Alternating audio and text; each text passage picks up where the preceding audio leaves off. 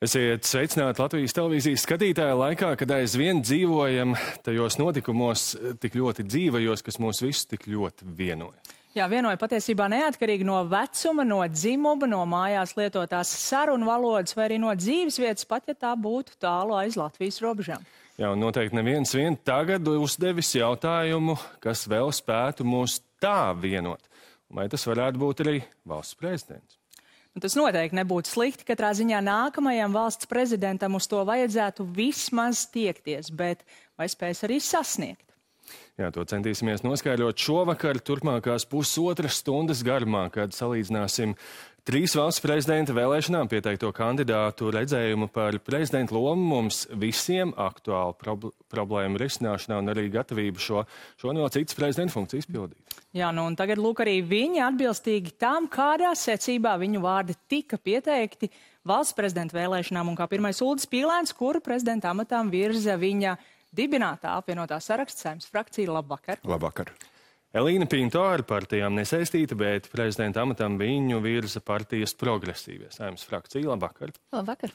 Un, protams, Edgars Rinkēvičs, kuru prezidenta amatam virza viņa ilgus gadus pārstāvētās jaunās vienotības Saeimas frakcija. Labvakar. Labvakar.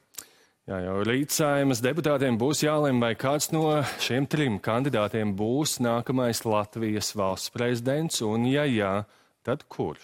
Jā, bet šovakar, skatītāji, mēs vēlamies uzzināt arī jūsu viedokli, un jums ir iespēja to paust. Pirmkārt, jau zvanot pa ekrānā redzamo telefonu numuru, ir gan jāpiebilst, ka viens zvans maksā 17 centus, bet ir arī citas iespējas. Ir iespēja ar savu telefonu ekrānu noskanēt ekrānā redzamo QR kodu. Tas būs bez maksas, bet, jāsaka, tad gan būs elektroniski jāapliecina savu identitāti. Jā, un kas zīmīgi tos rezultātus abiem balsojumiem jūs jau redzēsiet apkopotus vienā skaitlī savos ekrānos, un katru no šīm balsošanas iespējām varat izmantot vienu reizi. Tas nozīmē, ka šovakar varat nobalsot vismaz vairākas reizes. Iespējams, kandidāti raidījuma gaitā mainīs jūsu viedokli, un tad arī jūs varēsiet izmantot to iespēju vēl vai piezvanīt vai noskanēt QR kodu. Tā kā ļoti rūpīgi apsveriet, kurā brīdī šo balsošanas iespēju izmantot. Jā, un kā atbildēt tātad konkrēti uz jautājumu, kurš kandidāts būtu labākais valsts prezidents. Bet gan mēs ķeramies pie lietas, un kolēģi ir sagatavojuši arī īsas video vizītkartes, ar tām arī sākam. Uldis Pīlēns. Uldis Pīlēns dzimis 1956. gadā Liepājā, mācījies Liepājas 5. vidusskolā, studējis arhitektūru Rīgas Politehniskajā institūtā un studijas turpinājis Veimārā, tolaik Vācijas Demokrātiskajā republikā. Bijis Liepājas galvenais arhitekts. 91. gadā dibina uzņēmumu UPB. 98. gadā Pīlēns atsaucās Andra Šķēles aicinājumam par Tautas partijas dibināšanu. Ilgstoši tajā bija valdes loceklis, bet nav kandidējis nevienās Saeimas vēlēšanās. Izņēmums 2005. gada pašvaldību vēlēšanas, kad Pīlēns iekļuva Liepājas domē un pašvaldībā nostrādāja 4 gadus. Tad atzina, ka politiķa karjera viņam neinteresē un pievērsās biznesam. Diskusijās par nākamo valsts prezidentu viņa uzvārds piesaukts jau sen, taču vien tagad viss notiekot pa īstam. Šobrīd ir laiks, kad mums ir jāsakārto sabiedrībā spēja labāk sadzīvot kopā, labāk, drošāk, un šobrīd mūsu pats vājākais punkts šajā nākotnes Latvijas modelī ir mūsu atpalicība saimnieciskos jautājumos. Jautāts, kāpēc viņš šobrīd būtu labs valsts prezidents, Pīlēns uzsver savu pieredzi un zināšanas tautsaimniecībā. Ja varot izveidot biznesa impēriju, varot sakārtot arī valsti. Tas nozīmē tā iespēja, ka tu vari parādīt, ka tev ir kaut kādi vadītāji dotumi. Pīlēna publiskās aktivitātes liecina, ka rūpes par tēlu ir svarīga dzīves daļa. Sociālajos tīklos nav aktīvs, profils Facebook parādījies vien pirms Saeimas vēlēšanām pērn. Bet viņa kundze Ilze regulāri publicē ceļojumu bildes, greznas viesnīcas, izsmalcinātas maltītes, ģimenes saviesīgo dzīvi. Ideālā brīvdiena ir vienmēr ar rīta kafiju, ideālā versijā gultā, ko es pasniedzu sievaitam, un skats uz ūdeni.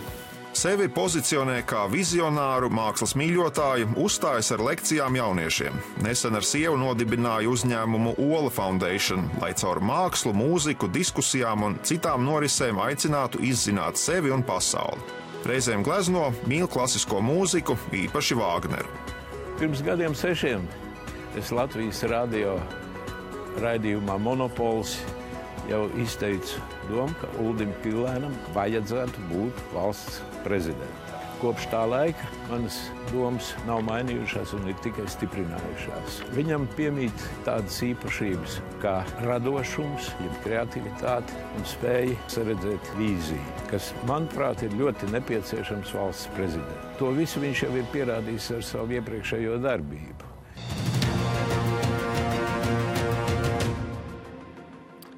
Nu, lūk, šāda kandidāta vizītkarte, un iesākumā jums visiem būs pēc tās viens kopīgs vienāds jautājums. Mērķis, protams, ir jāizvirza visaugstākie, tādēļ Pīlēna kungs, kāpēc domājat, ka tieši jūs būsiet izcils Latvijas valsts prezidents?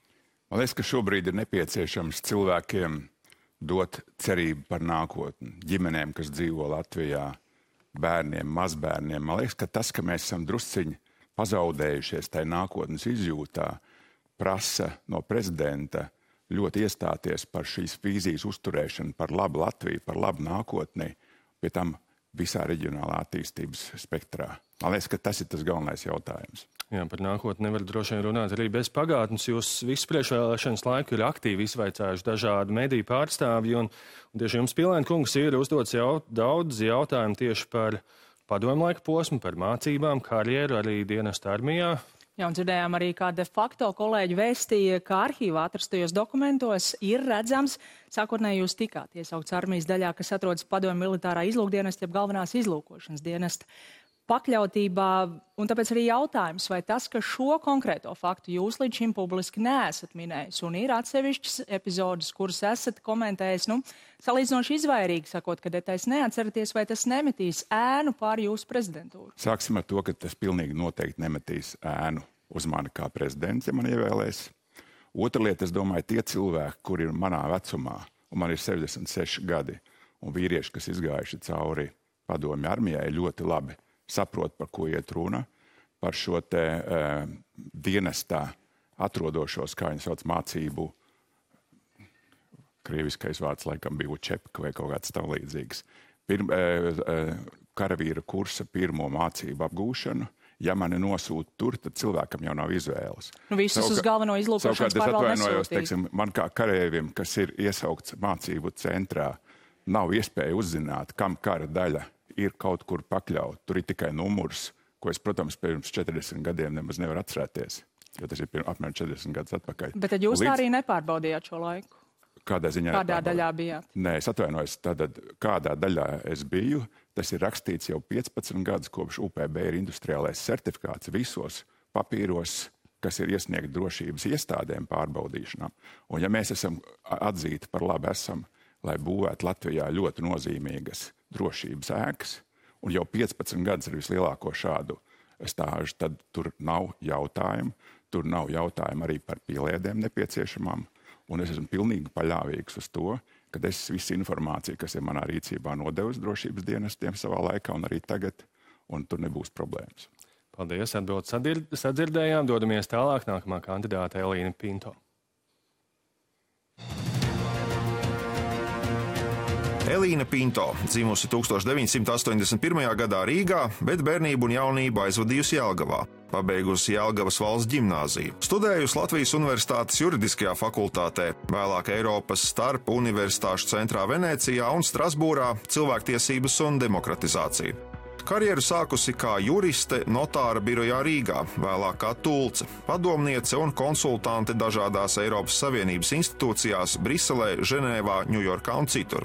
Bezparteiskā Pinto ir plašākai publikai mazāk zinām kandidāte. Viņas vārds gan labi zināms nevalstiskajā sektorā strādājošajiem. Kā Eiropas Latviešu apvienības vadītāja, Pinto strādājusi pie diasporas likuma izstrādes un darbojusies virknē dažādu sabiedrisko organizāciju un padomju. Es kandidēju arī tāpēc, ka ir laiks manai atjaunotās neatkarības paudzei uzņemties pilnu atbildību par to, kāda mūsu valsts ir šodien un kādu mēs to vēlamies veidot rīt. Pinto tēvs Pēteris Dzalbe bijis augstākās tiesas tiesnesis un esot iemācījis dziļu taisnīgumu izjūtu. Elīna ir vecākā māsa 5 bērnu ģimenē. Tāpēc vienmēr bijis svarīgi parūpēties, lai pēc iespējas visi mājās justos labi. Pieņemot lēmumu par to, vai kandidēt, man bija svarīgi doma par manu meitu, par manām 3 māsām un arī par manu mammu. Man likās būtiski parādīt to, ka katra meitene, katra sieviete Latvijā var tiekties pēc saviem sapņiem, var uzdrīkstēties un noticēt saviem spēkiem. Pinto dzīvo Luksemburgā. Viņai ir profili sociālās saziņas vietnēs Facebook un Twitter, tagad tie pārpildīti ar kampaņas aktivitātēm, bet iepriekš publicējusi arī personīgāku informāciju par ģimeni. Pinto ir precējusies ar portugāļu izcelsmes Luksemburgas pilsoni un ģimenē aug 3 mazi bērni. Daba, pastaigas, svaigs gaiss, kustības un arī tā iespēja maniem bērniem stāstīt par to, ko mēs varam dabā atrast, tas ir visaizraujošākais. Viņa aizvien dzied Luksemburgas latviešu kori un plāno piedalīties arī šovasar notiekošajos dziesmu un deju svētkos. Elīna Pinto noteikti būtu valsts prezidentas amatā cilvēks, kas ar lielu aizrautību un entuziasmu dotos šādā amatā. Ļoti skatītos mūsdienīgi veidot šo amatu, kur, es domāju, ir ļoti liela skaidrība par to, kas ir šī amata uzdevumi un arī šī amata spējas un iespējas.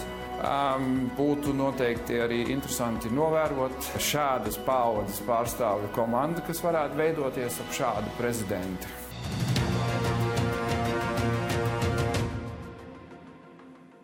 Un Pinto kundze, kāpēc jūs uzskatāt, ka jūs būtu izcila Latvijas valsts prezidenta? Es esmu šeit, lai dotu Latvijai atkal jaunu iespēju elpu, lai mēs dotu jaudu tai 4. daļai mūsu spēka, kas nereti ir palicis pāēnā. Mēs redzam, ka ir 4. daļa Latvijas cilvēku dzīvo nabadzībā. 4. daļa mūsu ekonomikas, tā iegrimst ēnu ekonomikas zonā. 4. daļa sieviešu ir cietuši no vardarbības. 4. daļa mūsu tautas dzīvo ārpus Latvijas. Un es vēlos dot vietu, telpu visai šai jaudai, kas mūsos ir, un stingri iestāties gan par drošību, gan valstiski, gan arī cilvēku līmenī, par zaļu un uz cilvēku vērstu saimniekošanu. Viens ir dot elpu, bet vai kandidējot jūs arī šajā brīdī esat pārliecināti, ka jums šajās valsts prezidenta vēlēšanās jebkādā brīdī ir bijusi iespēja cerības uzvarēt? Mums ir svarīgi šobrīd, lai mūsu saeimas deputāti un lai arī sabiedrība kopumā rāda to, kādas ir tās vērtības, ko mēs vēlamies redzēt valsts augstākajā amatpersonā. Es uzskatu, ka pārāk ilgi cilvēki ir nolikti malā, ir laiks ienākt tieši šim jaunajam svaigiem redzējumam, spējai spērt soli tuvāk cilvēkiem, arī mūsu politikas centrā. Kāpēc es to vaicāju? Es to vaicāju tādēļ, ko jūs varētu atbildēt tam vairāk politikas pētnieku vērtējumam, ka gan progresīvie, gan arī jūs pati visticamāk ļoti skaidri apzinājāties, ka iespējas uzvarēt šajā cīņā nav, un līdz ar to valsts prezidenta priekšvēlēšana kampaņa tiek izmantota, lai sagatavotos un gūtu popularitāti nākamajām Eiropas parlamentu vēlēšanām? Es skatos uz mūsu hokeja komandu. Mūsu hokeja komanda varbūt ne visi ticēja, ka tā ir iespēja iegūt tik augstu apbalvojumu. Un mums katram ir pienākums darīt visu, kas mūsu spēkos, nākt ar savu sniegumu un neatkāpties līdz pēdējiem brīdim, lai godīgā sacensībā, kas balstīta idejās, arī rādītu to, kas tad būs uzvarētājs. Bet tad, ja nākamajā pavasarī mēs tomēr jūs ieraudzīsim progresīvo sarakstā uz Eiroparlamentu vēlēšanām, ko mums būs domāt atskatot uz šo brīdi? Politika nav bijis mans pašmērķis, tas tāds arī nav, bet tas, kas man ir svarīgi, ir bijis vienmēr iestāties par Latvijas vērtībām, par ieguldīt savas zināšanas pieredzi Latvijā. To es noteikti arī turpināšu. Bet par to, kādi ir nākamie soļi, vai tie ir saistīti ar politiku vai nē, es par to nedomāju. Esmu šeit, lai runātu par idejām, kuras es nesu Latvijas politikā šobrīd. Paldies par atbildi. Un 3. prezidenta amata kandidāts Edgars Rinkēvičs. Edgars Rinkēvičs dzimis 1973. gadā Jūrmalā, mācījies Jūrmalas 4. vidusskolā, studējis vēsturi un vēlāk politikas zinātni Latvijas universitātē. Īslaicīgi bijis Latvijas radio žurnālists, taču drīz sācis karjeru valsts pārvaldē. Ilgstoši ieņēmis aizsardzības ministrijas valsts sekretāra amatu, pēc tam bijis valsts prezidenta Valda Zatlera kancelēs vadītājs. Uzskatīts par vienu no rīkojuma numur 2 arhitektiem, pašlaik jau 12. gadu ārlietu ministrs. Bijis Latvijas ceļa, Zatleru reformu partijas un tagad jaunās vienotības biedrs. Par to, vai varētu būt labs valsts prezidents, Rinkēvičs vēl neņemas spriest. Tas būtu jāprasa sabiedrībai pēc gada vai 2, kad kaut kas jau ir vai nav izdarīts. Domāju, ka pašreizējā situācijā to zināšanas pieredze arī kaut kur, teiksim, lielā mērā līdzinājais darbs. Un arī tas, ko es redzu, kas būs Latvijas lielie izaicinājumi tuvāko 4 gadu laikā, varētu būt tas, kas mani varētu kvalificēt pietiekami labi. Pašu viņu īpaši iepriecina, ka atbalstu valsts prezidenta amatam saņem no jauniem cilvēkiem. Tas nenozīmē, ka es kaut kādā veidā saku, ka man nerūp arī dažādu vecumu cilvēku, bet tas, ka tieši jaunieši tā kā vairāk izteikušies par to, ka viņi redzētu man prezidenta amatā, tas patiesībā sakot ir tāds milzīgs stimuls. Sociālajos tīklos Rinkēvičs ir ļoti aktīvs, nāk klajā ar savu viedokli dažādos politiskos jautājumos, ziņo par pieņemtajiem lēmumiem. Nereti iesaistās diskusijās arī ar citu valstu politiķiem un diplomātiem, fano par hokeju, reizēm dalās ar personiskām fotogrāfijām no pastaigām gar jūru vai Rīgas parkiem. Arī to, ka viņš ir homoseksuāls. Rinkēvičs pirms 9 gadiem atzina tieši Twitterī. Savā ideālajā brīvdienā labprāt slinkot un dotos dabā. Bez garām pastaigām mīl klasisko mūziku un interesējas par vēsturi. Rinkēvičs, varētu teikt, ir bijis vienmēr ļoti korekts, ļoti ieturēts, ļoti zolīts. Viņam bija tāda diezgan interesanta iezīme, ka viņš vienlaikus spēja būt gan ļoti nopietns, gan arī ļoti ironisks. Neteiksim, ka viņš ļoti aktīvi iesaistījās mūsu kursa sociālajā dzīvē, sabiedriskajās aktivitātēs, bet pavisam noteikti viņš bija viens no tiem, kas savā ziņā bija no tiem spožākajiem prātiem mūsu kursā, pavisam noteikti.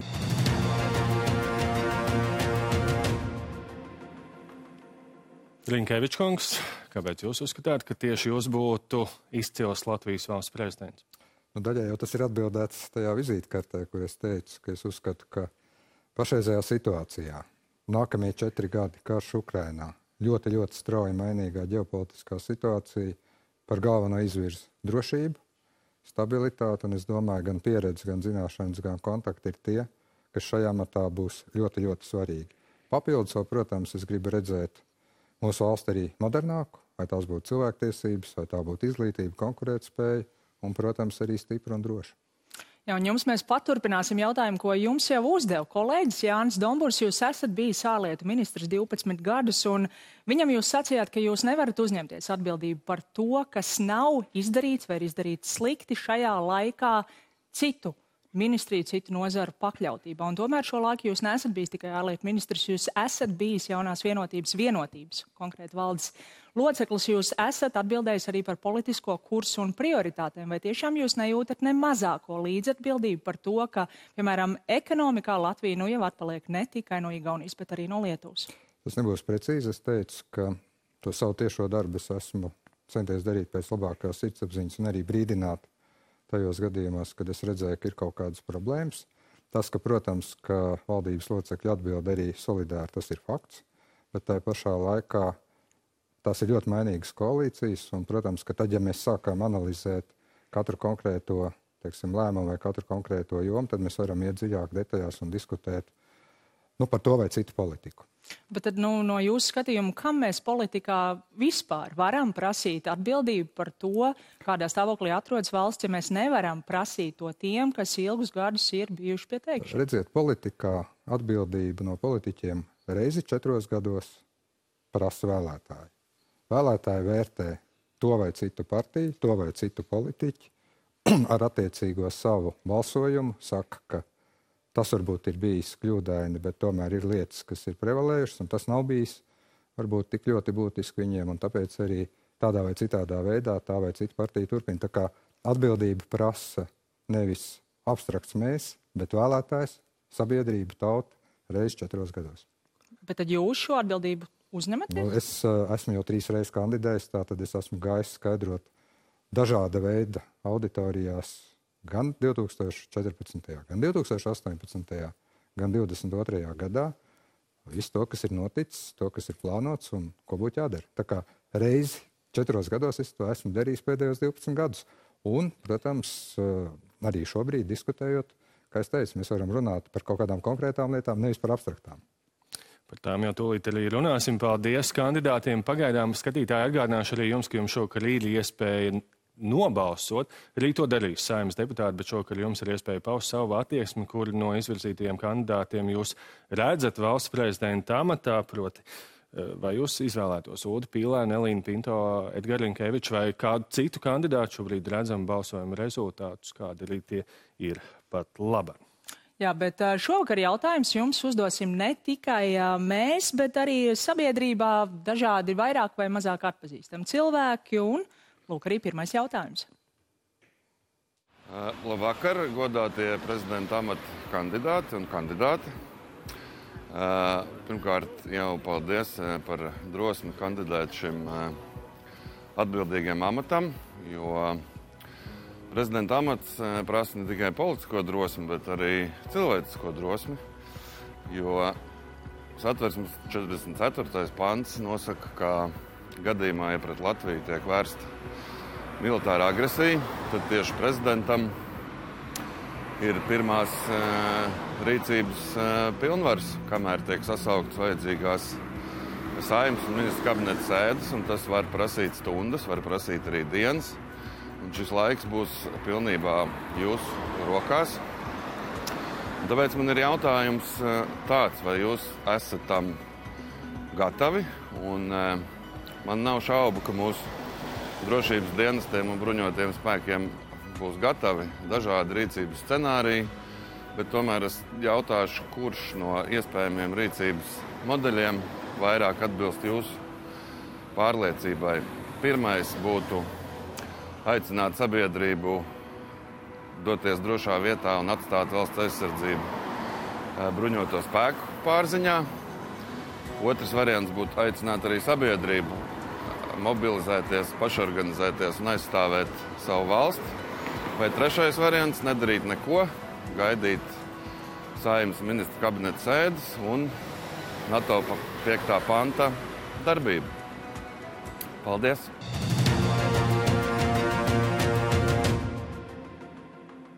Tātad vai jūs esat šai atbildībai gatavi un pēc kura no 3 Reņa Poznieka iezīmētajiem scenārijiem jūs personīgi rīkotos stundā X, un mēs sāksim ar Pinto kundzi? Es savai agrākajā darbā esmu bijusi klāt Eiropas un NATO drošības nozarē lēmumu pieņemšanai gan attiecībā uz klātbūtni Afganistānā, gan uz krīžu risinājumiem Kosovā. Pati esmu arī bijusi uz vietas šajās konfliktu valstīs un sadarbojusies arī militāru personām. Līdz ar to šī joma man ne tikai nebiedē, bet tajā esmu redzējis, cik nozīmīga ir izlēmīga rīcība un skaidrība. Attiecībā uz rīcības scenārijiem ļoti svarīgi ir izvērtēt, kāds ir konkrētais apdraudējums, un skaidri scenāriji jau arī ir paredzēti gan mūsu valsts aizsardzības plānā, gan arī Nacionālās drošības likums paredz rīcību. Manuprāt, svarīgi ir, lai krīzes brīdī visa mūsu sabiedrība zinātu, kā tai jārīkojas. Tātad ir būtiski gan informēt, gan arī uzrunāt par pareizo rīcību, kura var atšķirties atkarībā no apdraudējuma veida. Jā, sabiedrība tiešām var to zināt tikai tad, ja tā ir pasaka. Un tur bija jautājums, vai tomēr lūkšu precizēt, vai jūs aicinātu palikt drošā vietā un gaidīt, kad visi nokārtos bruņoties spēki, vai pašorganizēties, mobilizēties, iesaistīties, vai gaidīt ierodamies NATO sabiedrotos? Sabiedrībai ir jābūt aktīvi iesaistītai jebkurā krīzes risinājumā, taču konkrētais veids, kā rīkoties, ir ārkārtīgi atkarīgs no apdraudējuma veida, jo var pastāvēt gan kiberapdraudējums, var pastāvēt tieši militāri iebrukuma draudi, gan var arī pastāvēt arī nekonvencionālie draudi. Līdz ar to ir rūpīgi un ātri un izlēmīgi jāizvērtē un jādod sabiedrībai skaidrs signāls par pareizo rīcību konkrētajā situācijā. Rinkēvičs kungs? Domāju, šis ir diezgan viegls jautājums. Pirmkārt, Satversme nosaka, ka valsts prezidents spēr pirmos soļus valsts aizsardzībā, un tad jau ieceļ virspavēlnieku un seko dažādas rīcības. Otrakārt, likums nosaka, un tas jau ir labu laiku spēkā, ka Latvijas pilsoņiem ir jāpretojās agresijai, tā kā šeit pat īsti nav runa par kādu aicināšanu vai ne, tad drīzāk ir runa par to, lai aizsardzības ministrijas un bruņoto spēku plāni būtu pietiekami precīzi, sabiedrību iesaistoši. Ne jau visiem, protams, jādodās karot, ir arī dažādi veidi citi darbi, civila aizsardzība un vispārējais, bet pilnīgi noteikti tas ir aktīvs aicinājums pretoties agresoram visiem iespējamiem līdzekļiem, kā to paredz gan prezidenta pienākums, gan likums. Un pēdējais, protams, nekavējoties aktivizēt gan NATO 4. gan NATO 5. pantu sadarbībā ar sabiedrotiem. Tās ir 3 lietas, kas prezidentam ir jādara burtiski pirmajās minūtēs. Bet tad precizējot, no jums nāktu šāds personīgs aicinājums, jo mēs redzam, cik no līdera tas ir svarīgi. Un Pīlēna kungs? Jā, tas ir satversmē rakstīts smags, liels uzdevums prezidentam. Tam viņam ir jābūt gatavam. Un līderiem ir ārkārtīgi svarīga loma tieši grūtos brīžos, sabiedrībai grūtos brīžos uzrunāt sabiedrību. Un šī gadījumā, zinot, ka mūsu kopējais aptaujās parādīties pretošanās gars, jeb aptaujās tie, kuri varētu piedalīties cīņā par Latvijas neatkarības aizstāvēšanu, ir pārāk zems, kaut kur pie 30%. Manuprāt, līdera uzdevums ir pats galvenais uzdevums mobilizēt sabiedrību visiem tiem punktiem, ko paredz satversme, bet mobilizēt sabiedrību cīņai līdz pilnīgai uzvarai. Un tāpēc komunicēt ar sabiedrību, iesaistīt viņu, un atbildi ļoti vienkārši otrais variants.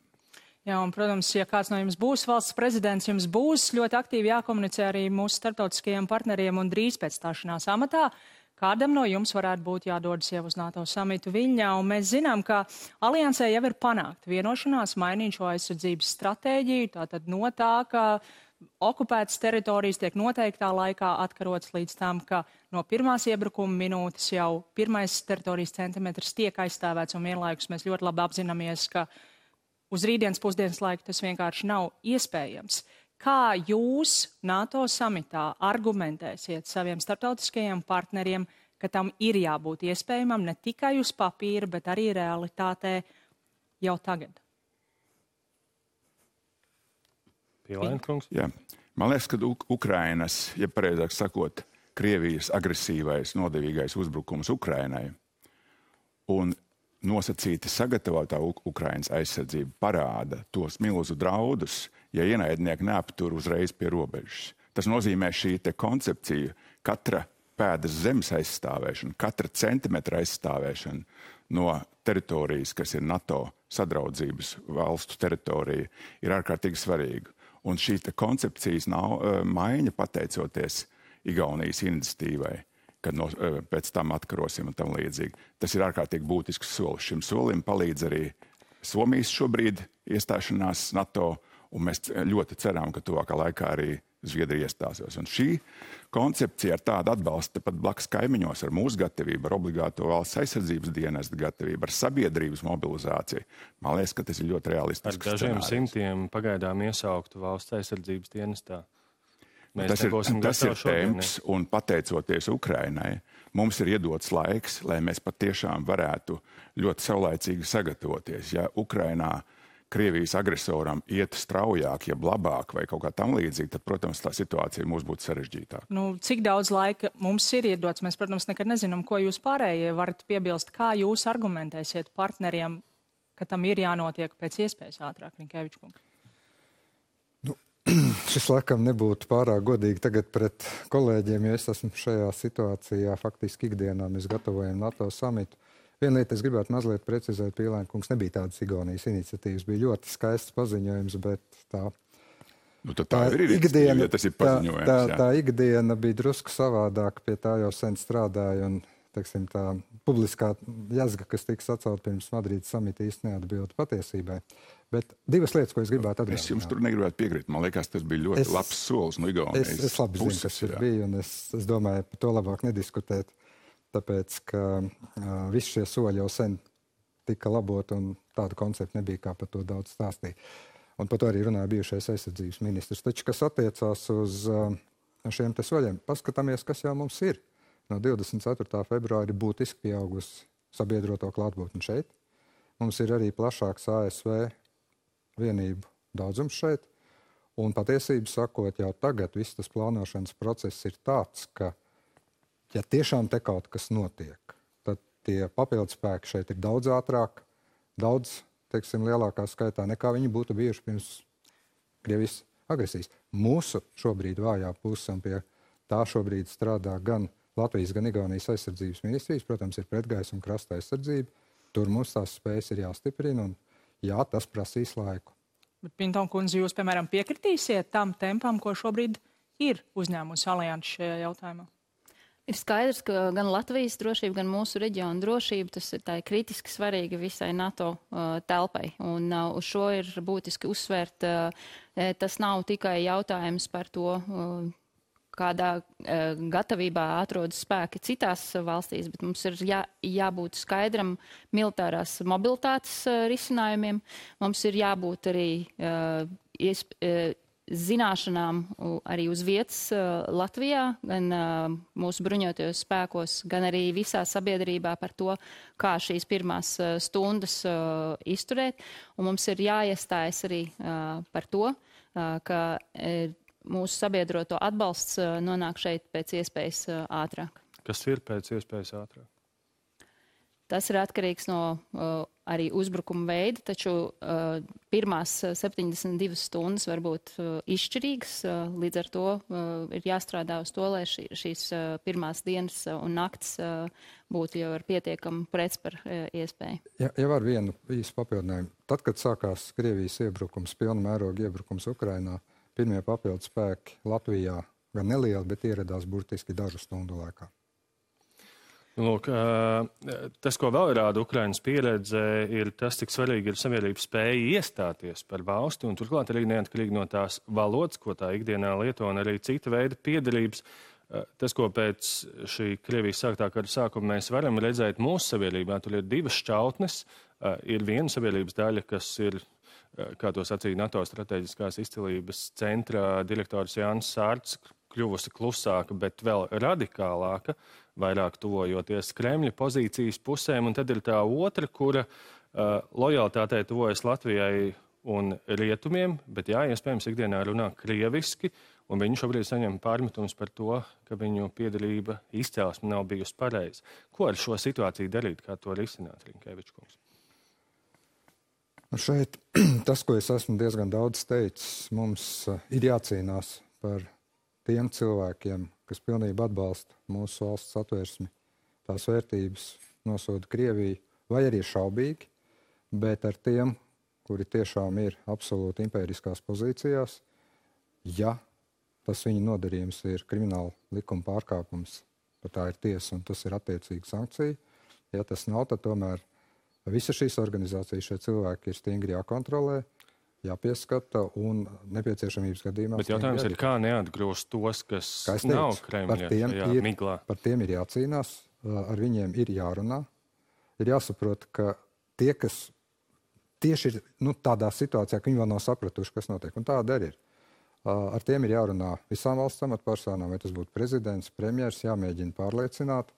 Un, godīgi sakot, ir mazliet arī jāskatās, lai varbūt tiešām viena otra emocionāla izpausme, kas ir visā sabiedrībā, gan tajā, kas ļoti aktīvi nosoda Krievijas agresiju, gan arī, protams, citā, ka viņi nepārkāp kaut kādas zināmas tiešām demokrātiskās normas un principus. Un tā ir prezidenta loma būt aicinātājam, būt tam, kas tiešām uzrunā un runā. Vai bez runāšanas ir vēl kas darāms, Pīlēna kungs? Es domāju, ka sabiedrības saliedētība kopumā mūsu nākotnē ir liela vērtība. Tas nozīmē, mēs nedrīkstam nevienu sabiedrības locekli, ne pēc etniskā principa, ne pēc kādiem citiem principiem atgrūst no mūsu principiem, kāda ir Latvijā, neatkarīga Latvija, Eiropas Savienības vērtības un strateģiskā lielo pasaules lietu kārtība, tātad no juridiskā viedokļa. Un šajā situācijā man liekas, ka katrs cilvēks, kuru mēs varam pārliecināt, kļūt par Latvijas patriotu, neatkarībā no tautības, neatkarībā no vietas, kur viņš dzīvo. Man liekas, ka tas ir milzīgs iegūms. Un tad arī būs jācīnās, un tur es piekrītu Rinkēviča kungam, ka mums nelojālie, bīstamie cilvēki, kur nostājas pret Latvijas neatkarības vērtībām, pret Eiropas vērtībām, viņiem šeit nav vieta. Bet ņemot vērā, ka mana pieredze ir visos Latvijas reģionos, es ļoti labi varu pateikt, ka lojalitātes jautājums, patriotisma tēma ir gan Liepājā, gan Daugavpilī redzama, gan Rēzeknē, gan Valmierā. Protams, Pīlēn kungs, un tāpēc arī ir šis jautājums, vai jūs redzat, ka ir jāvērš tikai pie šiem cilvēkiem, vai arī pie tās sabiedrības daļas, kas šobrīd visus met vienā katlā? Pie sabiedrības daļas, kas visu met vienā katlā, es tā līdz galam nesapratu to formulējumu, jo man liekas, ka šobrīd, ja līderi aicina nostāties Ukrainas pusē, ja lielākā absolūtā Latvijas iedzīvotāja daļa ir Ukrainas pusē ar visu no tā izietošām sekām, tad mums ir vienkārši jārunā ar varbūt šai situācijā nedaudz apjukušu cilvēku daļu, bet tas ir absolūtais mazākums. Vai jūs sapratāt jautājumu? Kā valsts prezidenta es balstītos stingri uz mūsu satversmes vērtībām un uz apziņas, ka brīva, neatkarīga, droša Latvija ir katra Latvijas iedzīvotāja interesēs. Un otrs pīlārs ir pilnīgi dziļa pārliecība, ko es redzu arī dažādos Latvijas nostūros, ka cilvēka piederība valstī nosaka nevis etniskā izcelsme, bet gan pilsoniskā stāja. Un šī vērtība ir tā, kur būtu svarīgi atzīt dažādām mūsu grupām. Gan latviešiem, kuri vēlas iestāties par brīvu, drošu un neatkarīgu Latviju, gan arī citu tautību cilvēkiem, kuri ir gatavi savās ikdienas izvēlēs apliecināt savu piederību.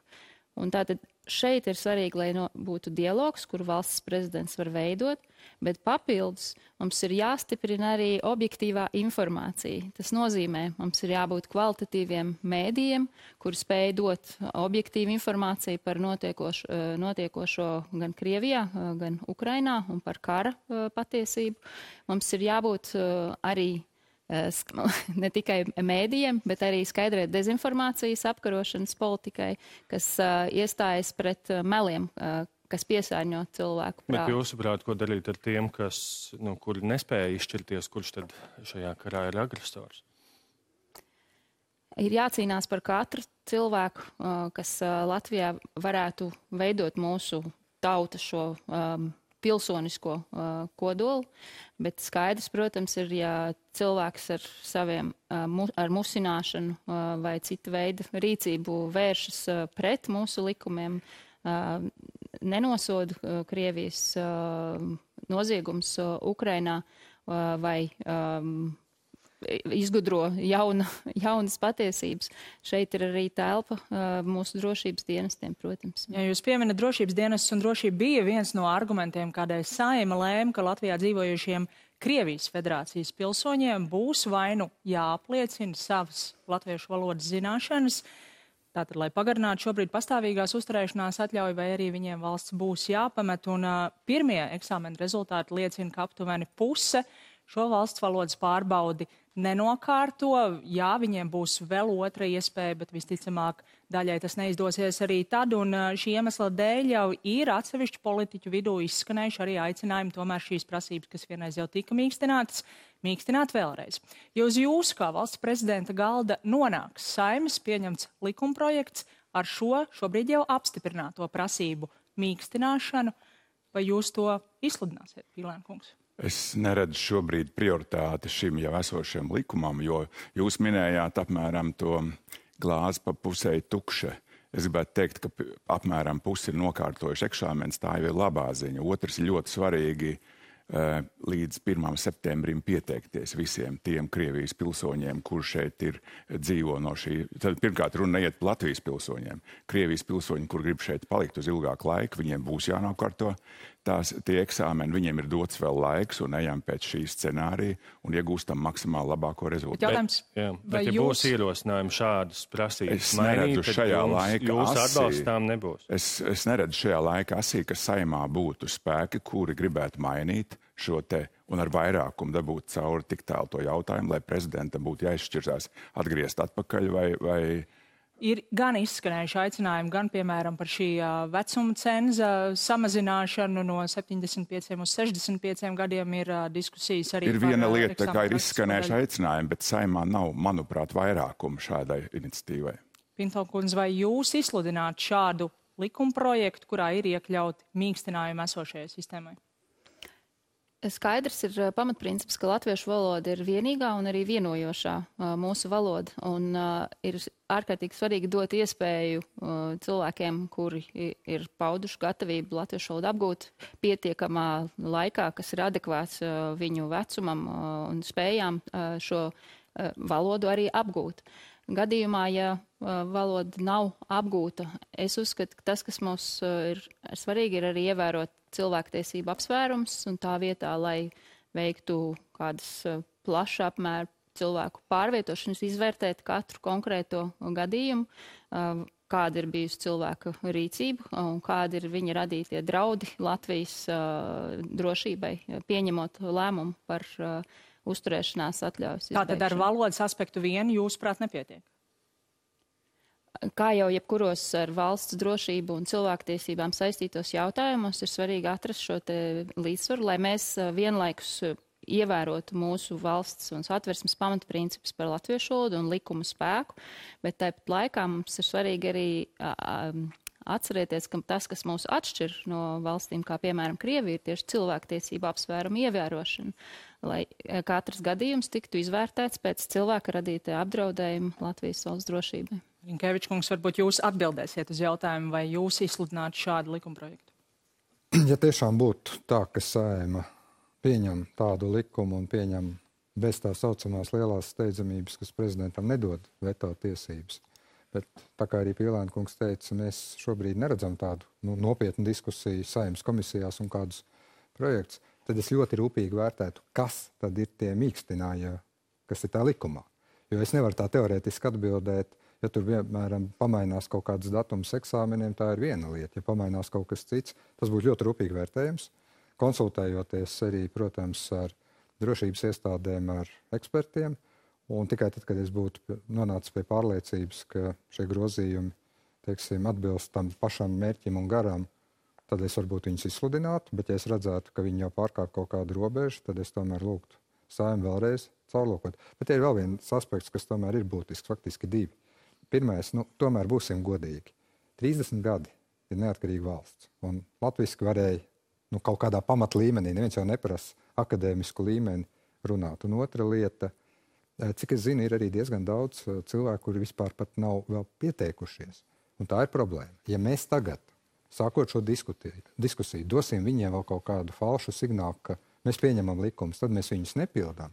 Godīgi sakot, nav ko brīnīties, ka arī par citiem jautājumiem būs tāds tiesiskais nihilisms. Pinto kungs sacīja, ka mums ir tomēr jādod tāds cilvēktiesībām atbilstīgs termiņš. Tur jau laikam mums ir tā atšķirība nedaudz starp kandidātiem, pilnīgi vienādi mēs nedomājam. Es vēlreiz saku, ir jāpaskatās, vai mums ir, piemēram, pilna kapacitāte. Jūs man prasījāt par mīkstinājumu. Jāsaprot, kas ir tā mīkstinājuma jēga. Vienkārši teorētiski atbildēt, vienkārši mīkstināt? Nē. Piemēram, vecumu šo latiņu? Ļoti labprāt padiskutētu un dzirdētu argumentus, kādus Saeima, piemēram, būtu ierakstījis anotācijā. Bet šobrīd, es atvainojos, šobrīd ir ārkārtīgi svarīgi, lai šie pilsoņi, ja viņi grib tiešām šeit Latvijā, mūsu Latvijā palikt, tad viņiem līdz 1. septembrim ir jāpiesakās. Un radniekiem, kas varbūt ir Latvijas pilsoņi, viņiem ir jāpalīdz pieteikties, lai mums būtu pēc iespējas mazāk to gadījumu, kad likums netiek ievērots.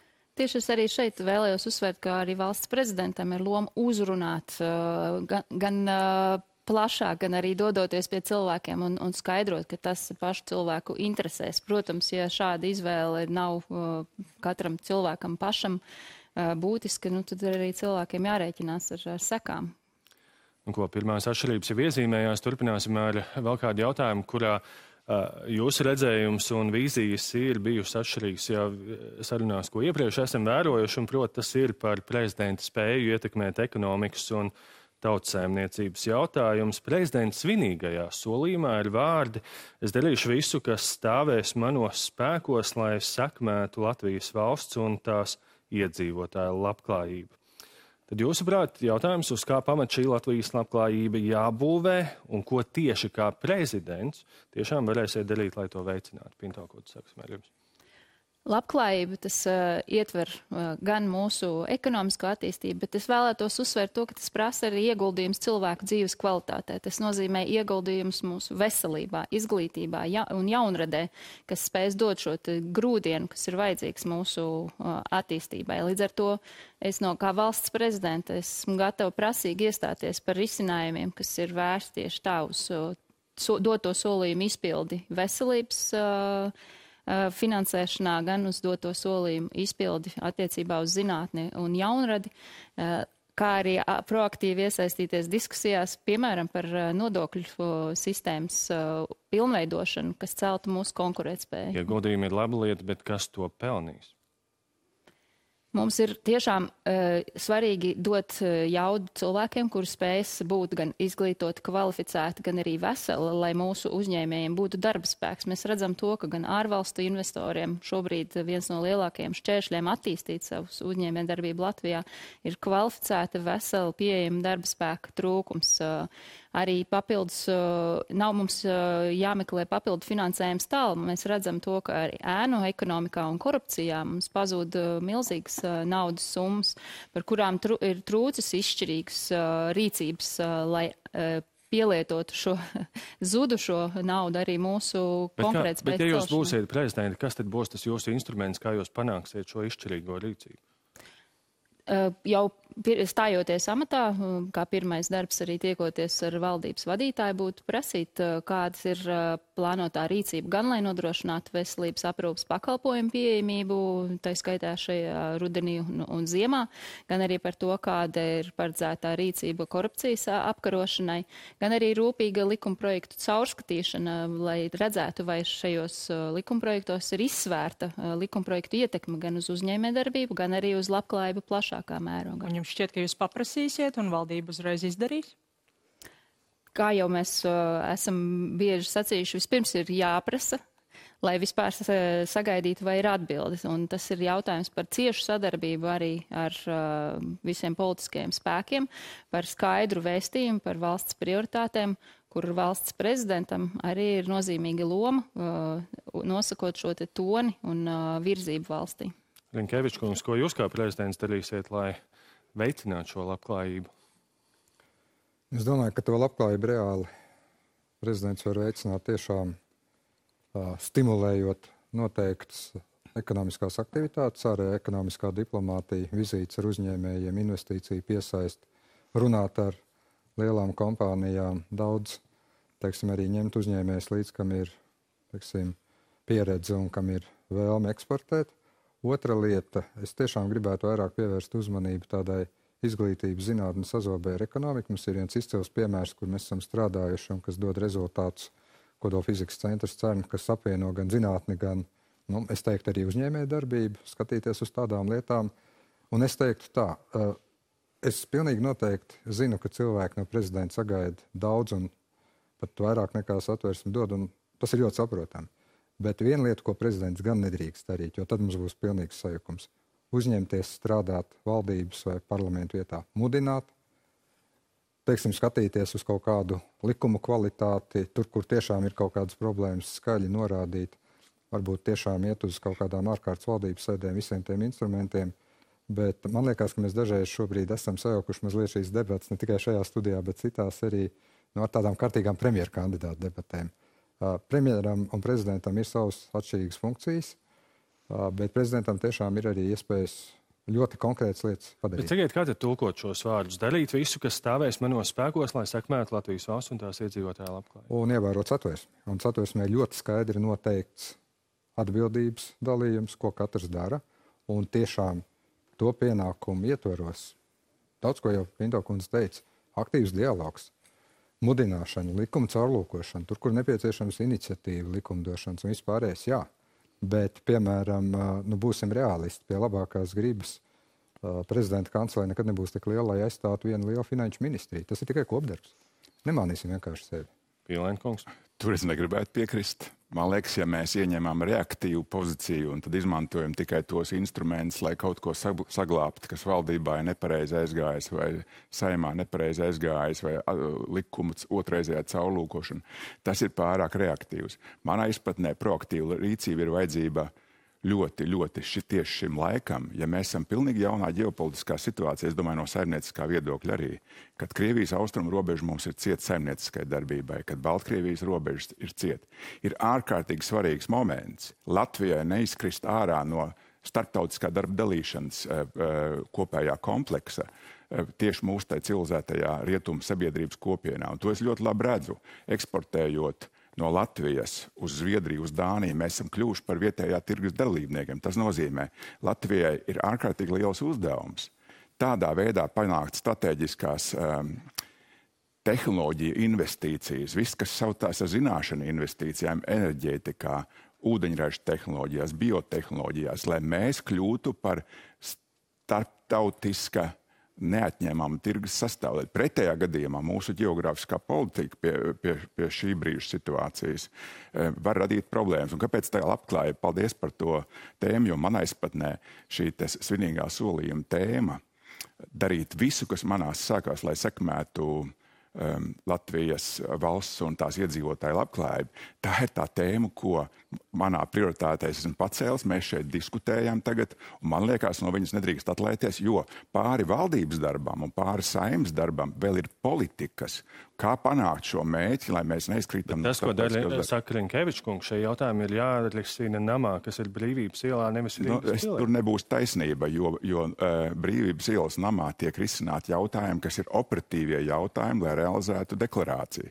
Deklarācija veido tikai daļa no politiskajām partijām, kas ir ievēlētas Saeimā, un savukārt ir lielie jautājumi, kā pieņemsim enerģijas stratēģijas jautājums, kā piemēram demogrāfijas jautājums, kas arī pieder pie labklājības tēmas uz laikās. Viņa nav nevienā valdības dokumentā tādā nopietnā līmenī. Tas nozīmē, ir pāri tēmas, kas stāv operatīvai darbībai, ir vizionāras tēmas, kas pāri, un viņu sabīdīt kopā ar Saeimas iniciatīvām, prioritātēm un valdības iniciatīvām. Man liekas, ka tur prezidenta institūcijai pat ar tiem pilnvarojumiem, kāda ir satversme atvēlēs, un pat ar to nelielo komandu ir liels darbs. Ja mēs pieejam ekonomikai kā tikai resursu pārdalē, tad, protams, mums ir problēma.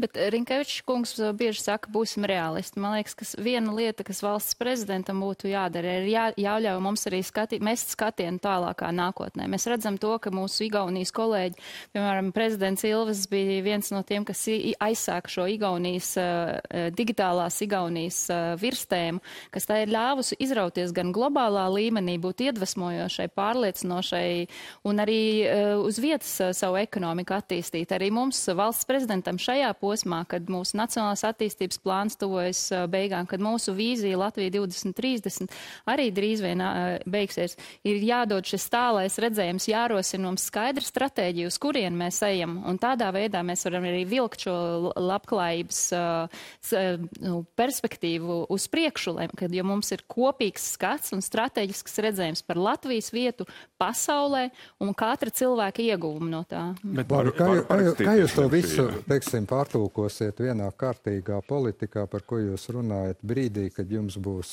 jāstrādā gan ar valdību, gan ar Saeimu, kurā ir ļoti dažādas partijas? Es piekrītu, ka tas ir jādara, bet es vienkārši brīdinu, ka šobrīd, iedodot pārāk nepamatotas cerības, tā mēs arī graujam brīžiem to uzticību valsts varai, sasolam pa daudz un tad atduramies. Bet valsts stratēģijas veidošana, tas nav tikai Saeimas jautājums. Tā ir varbūt arī bijusi kļūda līdz šim, kad mēs esam izvirzījuši tālējošu skatienu, kas spēj saliedēt mūs pāri nozarēm, pāri dažādām sabiedrības grupām. Kā jautājums Latvijā? Stratēģijas noteikšanai ir svarīga arī cilvēku iesaiste. Bet jums ir, sakiet, kādi izmērām kritēriji, kas ir tas, ko jūs gribētu redzēt pēc 4 gadiem, ja būsiet prezidente? Kas ir tas, kas Latvijai ir jāsasniedz? IKP, minimālās algas līmenī, nezinu, vēl kāds cits rādītājs, kas ir jūsu rādītājs, ko jūs cerētu ieraudzīt pēc šiem 4 gadiem? Jā, lai mēs varam izmērīt, vai jums ir izdevies tas, ko jūs tagad solāt? Kaut vai, piemēram, jautājumā, kas saistīts ar iespējām mūsu jauniešiem. Es vēlētos redzēt, lai Latvija no 26. vietas PISA vērtējumā pakāptos vismaz uz 10. kaut vai pietuvoties šo 4 gadu laikā Igaunijai, kur atrodas Eiropā 1. vietā. Mums ir jāspēj mest šis tālākais skats un iestāties par konkrētām vērtībām. Šis ir konkrēts rādītājs jums? Noteikti, bet drusciņi gribētu replika Rinkēviča kungam par to. Iespējams tā problēma, ka mēs savādāk saprotam šo te labklājības jeb zvērstā paredzēto labklājības vairošanas uzdevumu, tāpēc, ka mēs esam nedaudz savādāk. Jums ir ļoti liela pieredze ierēdniecībā, jums ir publiskajā pārvaldē, jā.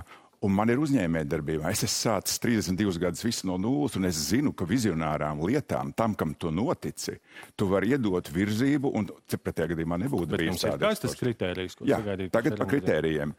Kritēriji manā izpratnē ir sekojoši. Man liekas, ka ir pilnīgi nomērāms lielums, ekonomikas lielums kopumā.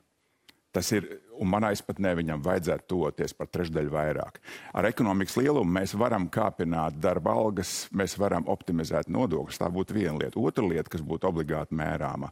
Mūsu atpalicības samazināšanās no pārējām 2 Baltijas valstīm, Igaunijas un Lietuvas, arī ir mērāma lieta, jo šobrīd šīs līknes ar visiem precīziem, tas nozīmē investīcija piesaist. Bet kāds būtu tā robeža, kur panāk, lai šī atpalicība? Tas lūzums. Mēs nevaram 4 gados varbūt aiziet Igaunijai un Lietuvai priekšā, lai gan pie ļoti veiksmīgas arī prezidenta institūcijas darbības, piesaistot transatlantiskās investīcijas visos sektoros, gan tehnoloģijās, gan visur, kur mūs trūkst, var gadīties, ka arī tas izdodās. Un pēdējais, kas ir ārkārtīgi svarīgais, lojalitātes mērījums. Ja šobrīd, kā jau mēs teicām, 30% ir gatavi aizstāvēt Latviju ar ieročiem rokās, apmēram tāds rādītājs, tad manā izpratnē 4 gados ir panākams augstāks rādītājs. Vai jūs, prāt, pārējie, kas nav gatavi aizstāvēt Latviju ar ieročiem rokās, ir nelojāli?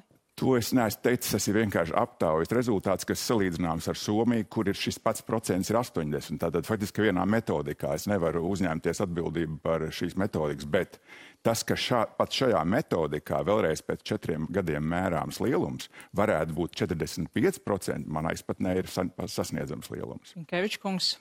Jā.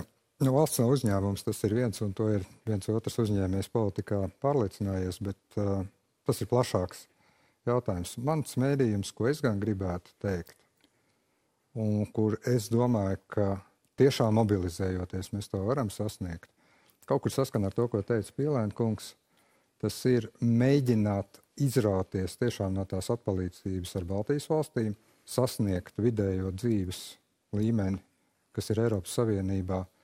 Būtu jau, protams, ideāli to 100% atzīmi, 4 gados varbūt tas nebūs, bet kaut kur virs 90, tad tas jau būtu labs rādītājs. Mums, diemžēl, šeit gan ir viena problēma. Ja Rīga jau ļoti labi izskatās un pierīga, tad reģioni izskatās ļoti slikti. Un kā to savilkt, kā arī tos reģionus pievilkt kaut vai iekšēji Rīgai, tas gan būtu viens no darbiem, kas būtu darāms. Jā, un tieši par reģioniem šodien runāja arī valdībā. Valdība iepazinās ar jaunākajiem plāniem gan skolu, gan arī slimnīcu tīkla reformēšanai. Un jāsaka, tur jau ir izskanējuši skaļi pirmie priekšlikumi, piemēram, no pašvaldības savienības, bet mēs ļoti labi arī zinām, ka arī paši iedzīvotāji tajos novados, kas ir ārpus Rīgas un tālāk no Rīgas, šos jautājumus uztver ne tikai tā ekonomiski racionāli, bet arī kā eksistenciālu savas kultūras identitātes pastāvēšanai.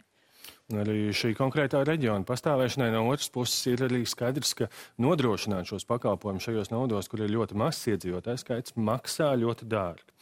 Līdz ar to jūs visi solāt runāt ar prezidenti, ar cilvēkiem reģionos, ja būsiet prezidents. Sakiet, ko viņiem teiksiet par šo visu brīžos, kad viņi ar šīm bažām par savu novadu turpmāk pastāvēšanu jums veicās reģionālo vizīšu laikā? Pinto, ko sāksim ar jums?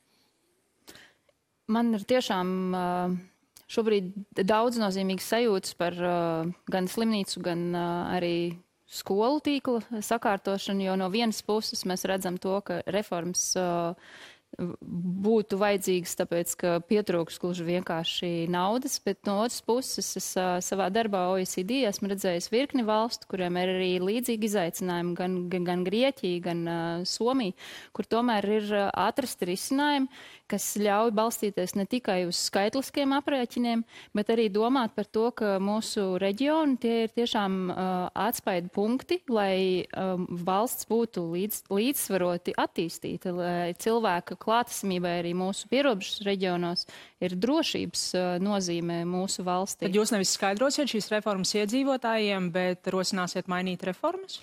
Šobrīd šīs diskusijas arī valdībā notiek un ir daudz pretrunīgu viedokļu. Šobrīd, es domāju, ir svarīgi ņemt vērā gan valsts finansiālos apsvērums, gan arī paturēt prātā to, ka reģionu attīstība, tas ir mūsu gan drošības, gan arī cilvēku uzticības valstī jautājums. Piemēram, arī OECD pētījums par skolām, ar kuru es strādāju, rāda to, ka patiesībā skolēnu sekmes un izglītības kvalitāte nav tik daudz atkarīga no tā, vai tā ir lauku skola vai pilsētas skola, bet gan cik nabadzīgi vai turīgi ir bērni. Un man ir bažas, ka gluži vienkārši fiziski pārceļot tos pašus bērnus uz pilsētas skolu, vai mēs atrisinām šīs dziļākās problēmas, kas pastāv reģionos. Rinkēvičs kungs, jūsu partijas biedrene Čakša virza šo reformu, vai jums ir līdzīgs viedoklis? Būsim precīzi. Šodien valdībai bija tikai pirmā diskusija. Valdība vienojās, ka mēs lūdzam iesaistīties satiksmes un vides aizsardzības un reģionālās attīstības ministriju, jo kaut vai skolu pieejamība, skolu jautājums ir cieši risināms ar ceļiem, ar autobusiem. Faktiski tas ir plašāks jautājums nekā tikai vienkārši mehāniski sabīdīt skolas. Un līdz 15. augustam tas process, tad arī tās diskusijas ar visiem, ar ieinteresētajiem, arī ar izglītības darbinieku arotbiedrību turpinās. Bet es īstenībā piekrītu tam, ko teica Pinto kundze, tā šobrīd tiešām ir diskusija. Tas nav kaut kas tagad jau iecirsts akmenī, un tur nu gan, kamēr nav lēmumi pieņemti, gan tās reģionālās vizītes, gan tā atgriezeniskā saite, gan tur, kur varbūt kādām paslīd garām, tur gan var nospēlēt diezgan nopietnu līdzsvarojošu lomu arī valsts prezidenta institūcija. Ļoti līdzīga diskusija mums bija par veselības jautājumiem, un mēs tieši atdūrāmies pret to pašu, ka tomēr ir nepieciešams vēl papildus darbs, 2 mēneši ļoti aktīvu darbu ar visiem iesaistītiem, lai otrā piegājienā runātu tālāk. Jāsaka, premjeras gan jau ir kritizējis, ka šajā valdībā reformas virzās pārāk lēni, bet Pīlēna kungs. Jā, redziet, te ir tās divas dažādas koncepcijas, kā mēs pieejam lietām. Ja mēs pieejam lietām no grāmatveža viedokļa un pieejam, kur mēs vēl kaut ko varam ietaupīt, tā nav uz nākotni vērsta domāšana vai arī ekonomikas virzība.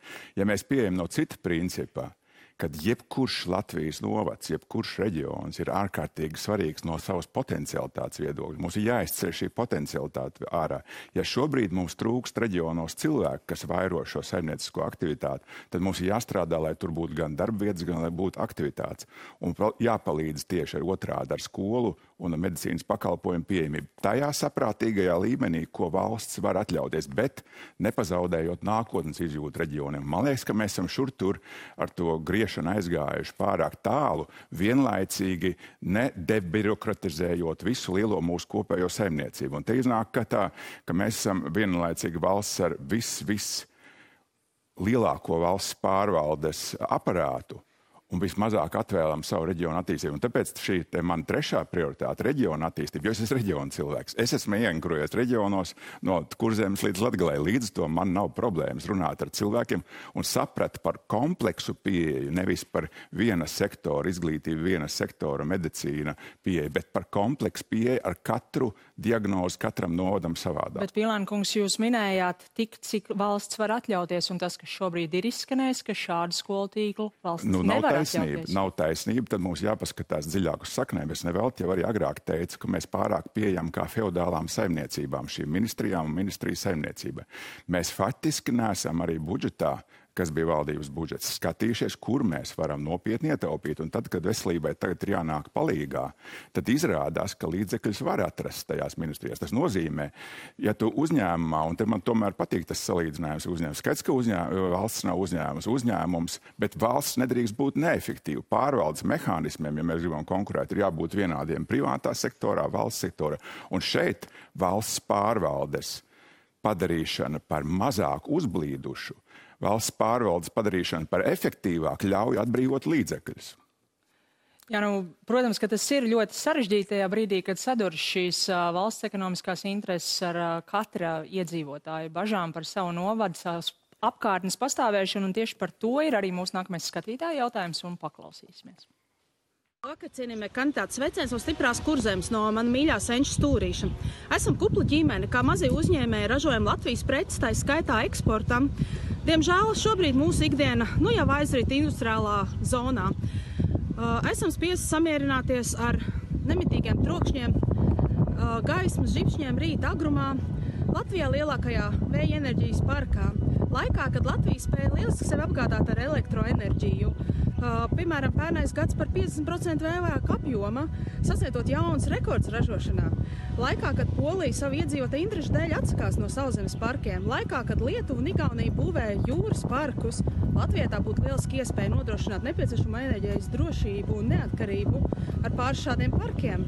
Tā vietā Latvija faktiski ir devusi zaļo gaismu pēc būtības jaudas ziņā nelieliem, nenozīmīgiem vēja parkiem, kas vienlaicīgi apgrūtina dzīvi ļoti daudz iedzīvotāju. Katrā pagastā, turpat vai katrā novadā, mēs būsim spiesti rēķināties ar šādiem parkiem, kur turklāt tai nepieciešamo infrastruktūru būvēsim ar publiskajiem līdzekļiem, jeb šo nodokļu maksātāju naudu. Līdz ar to jautājums, kāda Latvijas iedzīvotāja intereses patiešām tiks novērtēts kā prioritārs pretstatā privātu biznesa projektiem?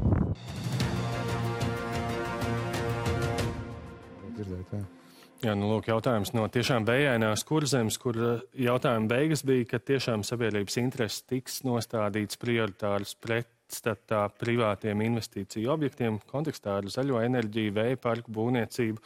To vajadzēja kurzemes iedzīvotāju, un Rinkēvičs kungs, sāksim ar jums. Jā, bija diezgan grūti saprast īstenībā to jautājumu pamatojumu, tāpēc iespējams, ka es varbūt kaut ko arī līdz galam nesapratu. Bet, ja es saprotu pareizi, tad mēs runājam par to, ka mēs tiešām mēģinām attīstīt visa veida enerģijas avots, vēja, saules baterijas, vēl ir diskusija par atomu enerģiju.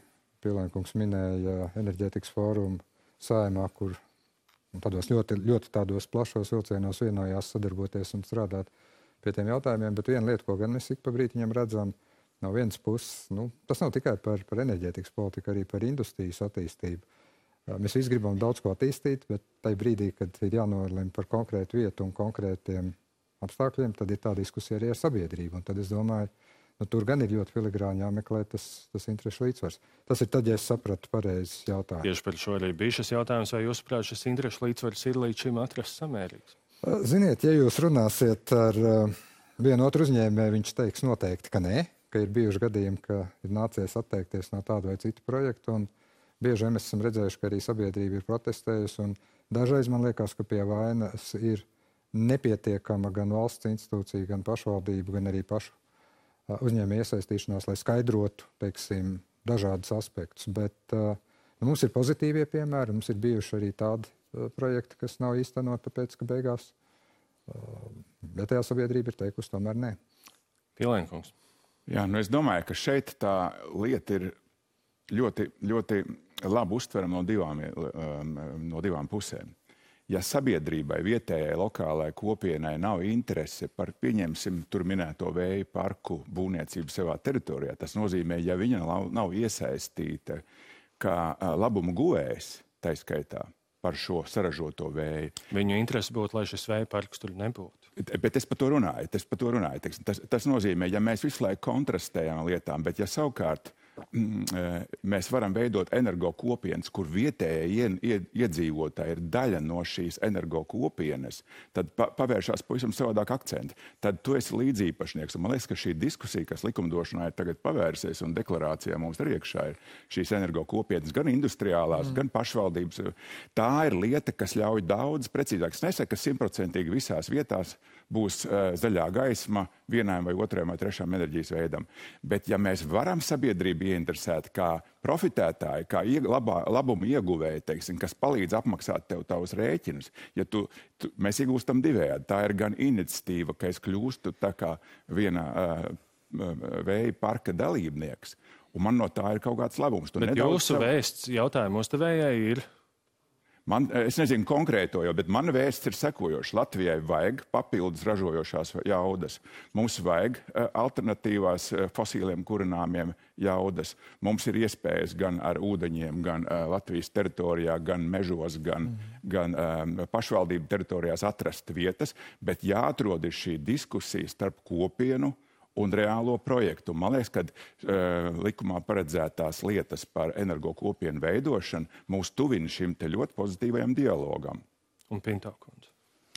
Pārēj uz atjaunīgākiem energoresursiem un to dažādošanu, tas ir arī mūsu drošības jautājums, bet tā ir arī iespēja gan mūsu uzņēmējiem ražot elementus, kas varēs iekļauties šos atjaunīgās enerģētikas vērtību ķēdēs, un tās arī mūsu uzņēmējiem būtu plašāk jāatver. Visbeidzot, minot arī pievienojoties viedoklim par energokopienām, es redzu daudz, kur pasaulē piemērus, kā, piemēram, bijušās zvejas teritorijas, kas ir vairs nespēja funkcionēt, izvietojot vēja parkus atkrastē, veido kopīgu fondu, kurā šie enerģētikas ienākumi tiek ieguldīti šo kopienu attīstībā, gan zvejniecības tradīciju kopšanā, gan jaunu ekonomikas iespēju radīšanā. Tas ir tiešām par simbiozi. Mums jārod šis jaunais veids, kā līdzās pastāvēt un gūt no atjaunīgās enerģētikas. Bet tad, redzot arī vizuāli, kā tas izskatījās, jūs teikt, ka finansiālais ieguvums šajā gadījumā, piemēram, šīs saimniecības vadītājai atsvērtu šos ģenerators aiz sētas? Tik lokāli nevar skatīties. Tad man liekas, ka nedrīkst nekad lielo problēmu analizēt tikai no viena konkrēta gadījuma. Mēs pēc tam nezinām tā konkrētā gadījumā detaļas apkārt. Bet jūs pirmīt sacījāt, ka katrs cilvēks šajā valstī ir svarīgs. Ļoti pareizi, bet tāpēc jau arī šis likums par energo kopienām industriālām ļauj pavērt pilnīgi citu diskusijas kultūru, taiskaitā energoparkiem viena vai otra vai trešā veidā sadarbībā ar kopienām. Ja mēs redzam, ka tur rāda konkrētu ainu, kur tie ventilatori jau stāv fonā, acīm redzot, tur ir kaut kas izdarīts tāds, kur ir sava veida konflikta zona, kurai nevajadzētu būt. Joprojām tiesības paust neapmierinātība ir demokrātijas sastāvdaļa, un, ja pirmīt jums ļoti daudz vaicājām par risinājumiem, tad šajā brīdī gan laikam gribētu jums prasīt viedokli un, tā teikt, uzstādīt diagnozi. Un jautājums, ņemot vērā pēdējā laika notikums, jo īpaši jūsuprāt, cik stipra pat labi ir Latvijas demokrātija, un lietojot šo medicīnas terminoloģiju, vai arī manāt kāds iekaisuma pazīmes. Pīlēn kungs, sāksim ar jums. Man liekas, ka jebkurš dzīvs organisms un demokrātija tādā izpausmē, ja mēs salīdzinām, organismu ir dzīvs. Demokrātijai arī ir jātransformējās līdz laika uzdevumiem. Līdz to arī demokrātija nekad nebūs 100% gatava, tāpat kā Rīga. Tas nozīmē, bet ja mēs nepiestrādājam pie demokrātijas transformatīviem procesiem, tad mums veidojās kaut kāda, kā jūs teicāt, iekaisuma. Šobrīd mēs esam situācijā, ka virkni tēmas mums būtu jāpārdomā, pieņemsim. Vai demokrātija var funkcionēt ļoti labi, ja mums ir virkne ļoti mazas sīkpartijas? Tas būtu pirmais jautājums. Ja mēs spējam demokrātijas pārstāvniecību uzbūvēt pēc galvenajām principiālām pazīmēm, konservatīvāka politika ar ģimenes vērtībām, liberālāka politika vai sociāldemokrātiskā, un tas spēj uzrunāt cilvēkus gan plaši reģionos, gan pēc savas pārliecības, mēs demokrātijā kopumā iegūtu arī tā skaitā diskusijas kultūru. Liela demokrātijas sastāvdaļa ir vārda brīvība, vai jūs šobrīd saskatāt Latvijā kādus apdraudējumus vārda brīvībai? Es teiktu, ka nē. Man liekas, ka vārda brīvībai ir ļoti labs, vismaz tik, cik es zinu no Rietumē Eiropas valstīm, mums nav nekas sliktāks kā ļoti veco demokrātiju valstīs. Cik veselīgi ir demokrātija Latvijā, Pinto kundze? Mani uztrauc trīs rādītāji. Viens ir ārkārtīgi zemā uzticēšanās valsts varai, kas ir tikai katrs ceturtais cilvēks uzticās mūsu valsts institūcijām. Mani uztrauc tas, ka arī līdzdalība vēlēšanās krītas. Tas nozīmē, ka mums jāmeklē radošāki, mūsdienīgāki risinājumi, un arī starp vēlēšanu periodā daudz aktīvāk jāstrādā ar cilvēkiem, viņu iesaist pilsoniskajos procesos. Un man ļoti uztrauc tas, ka jauniešiem Latvijā ir traģiski zema pārliecība, ka viņu viedoklim ir ietekme. Un šīs ir trīs jomas, kurās es ļoti aktīvi arī darbotos kā valsts prezidents. Bet kā jūs pierunāsiet sabiedrību uzticēties politiķiem? Šeit valsts prezidentam ir pirmkārt ar savu piemēru jārāda, ka politika, tas nozīmē arī pildīt savus solījumus, bet tas nozīmē to pašu prasīt arī no mūsu politiķiem, iestāties par to, lai dotie solījumi vai likumos, piemēram, tiktu arī izpildīti, lemjot gan par valsts budžetu, gan konkrētām rīcības politikām. Attiecībā uz vēlēšanām man tiešām liekas interesanta to valstu pieredze, kur arī izmēģina jaunus risinājumus, kas saistīti ar balsošanu internetā, protams, rūpīgi izsverot arī drošības riskus. Un attiecībā uz jauniešiem es vēlētos veidot arī īpašu programmu jauniešiem viņu pilsoniskai izglītībai gan skolās, gan arī tiešā sadarbībā ar valsts prezidentu. Cik stipri ir pat labā demokrātija Latvijā, Rinkēvičs kungs? Es domāju, ka demokrātija pēc definīcijas ir ļoti trausla jebkur. Mēs esam redzējuši, kādi negaidīti pavērsieni ir bijuši pavisam nesen tādās demokrātijās, tādās valstīs, kuras tradicionāli ir uzskatīts par ļoti spēcīgām citadelēm. Un tāpēc īstenībā pret demokrātijas sargāšanu, tās stiprināšanu ir jātiecās kā pastāvīgu nopietnu uzdevumu. Un te ir trīs īstenībā komponenti. Vārda brīvība. Es teiktu, ka man tomēr ik pa brītiņām satrauc gan politiķu mēģinājumi aizrādīt žurnālistiem, lai arī, protams, ka diskutēt ar jums nebūtu nav tik vienkārši un viegli, un dažreiz, galīgi nevar jums piekrist, un dažreiz, manuprāt, jūs tomēr laižat greizi, bet tas nenozīmē, ka jums nav tādas tiesības, un tie mēģinājumi cenzēt, uzlikt savu viedokli nav pieņemami.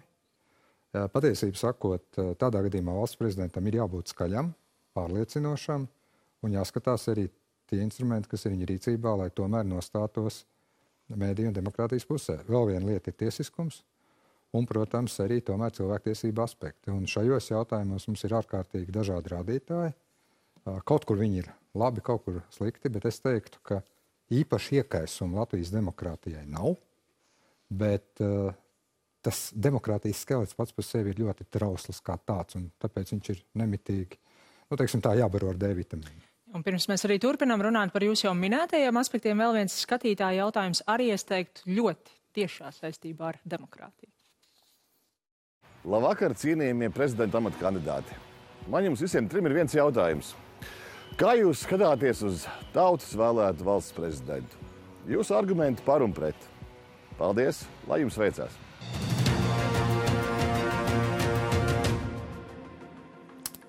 Vai prezidents ir jāvēlē tautai, Pinto kundze? Par to jau diskutēja mūsu satversmes tēvi, un pat arī par iespēju, ka valsts prezidentam varbūt vispār Latvijas konstitucionālā iekārtā nebūtu jābūt, bet es paļaujos uz mūsu satversmi, uz tās skaidri noteikto varas dalīšanu, un pirmais solis pirms diskutēt par tautas vēlētu prezidentu būtu proaktīvi, prasīgi, aktīvi, tiešām ar dziļu atbildības sajūtu izlietot tās pilnvaras, kas valsts prezidentam ir dotas. Tad jūs ieskatā Latvija līdz tautas vēlētam prezidentam vispār nevar nonākt? Es uzskatu, ka diskusiju mēs varam, protams, atversmes tēvu aizsākto diskusiju mēs vienmēr varam turpināt, taču šajā brīdī tas, kas būtu no valsts prezidenta puses svarīgākais, būtu aktīvi izlietot pilnvaras atbilstošas atversmes garam, piepildīt tās ar reālu jēgu. Jā, satversmes tēvi tik tiešām nav vienīgie, kas par šo jautājumu diskutē. Rinkēvičs kungs, vai valsts prezidentu būtu jāvēlē tautai? Es teiktu tā, ka ar to pilnvaru apjomu, kāds ir šobrīd valsts prezidentam satversmē, noteikti nē. Es domāju, tas būtu diezgan nepareizi diskusija par to, cik un kādā veidā mums reformēt visu satversmi šobrīd. To var darīt, protams, bet es būtu ļoti, ļoti piesardzīgs. Tāpēc man atbilde ir, ka ja mēs neejam uz ļoti nopietnu satversmes reformu, kurā tad tautas vēlētam prezidentam ir citāds pilnvaru apjoms nekā šobrīd satversmē noteiktais, es teiktu nē, un es domāju, ka varbūt šobrīd labāk tomēr ir mēģināt koncentrēties.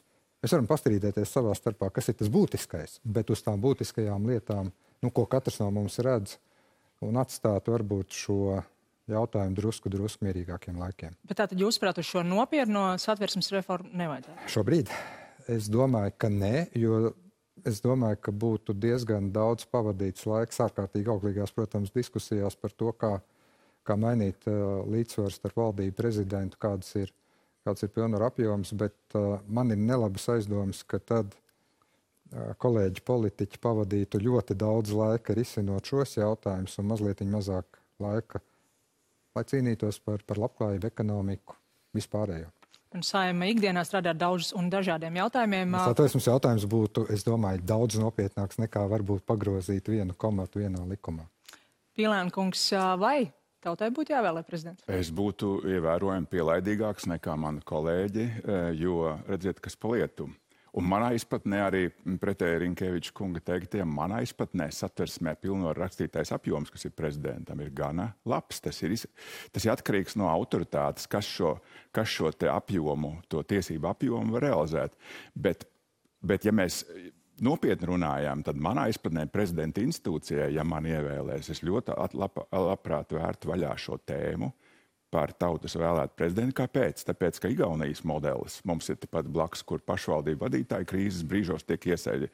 Mums ir Vācijas modelis, kur arī līdzīgi parlamentāra demokrātija, bet kur prezidenti vēl politisko spēku delegāti apmēram 1000, cik viņi ir. Tā kā tas ceļš no šodien 51 balss, kas ir tāds drusciņi, manā izpratnē iespējams arī tāds tirgošanās apjoms, ko mēs redzam, teiksim, ja.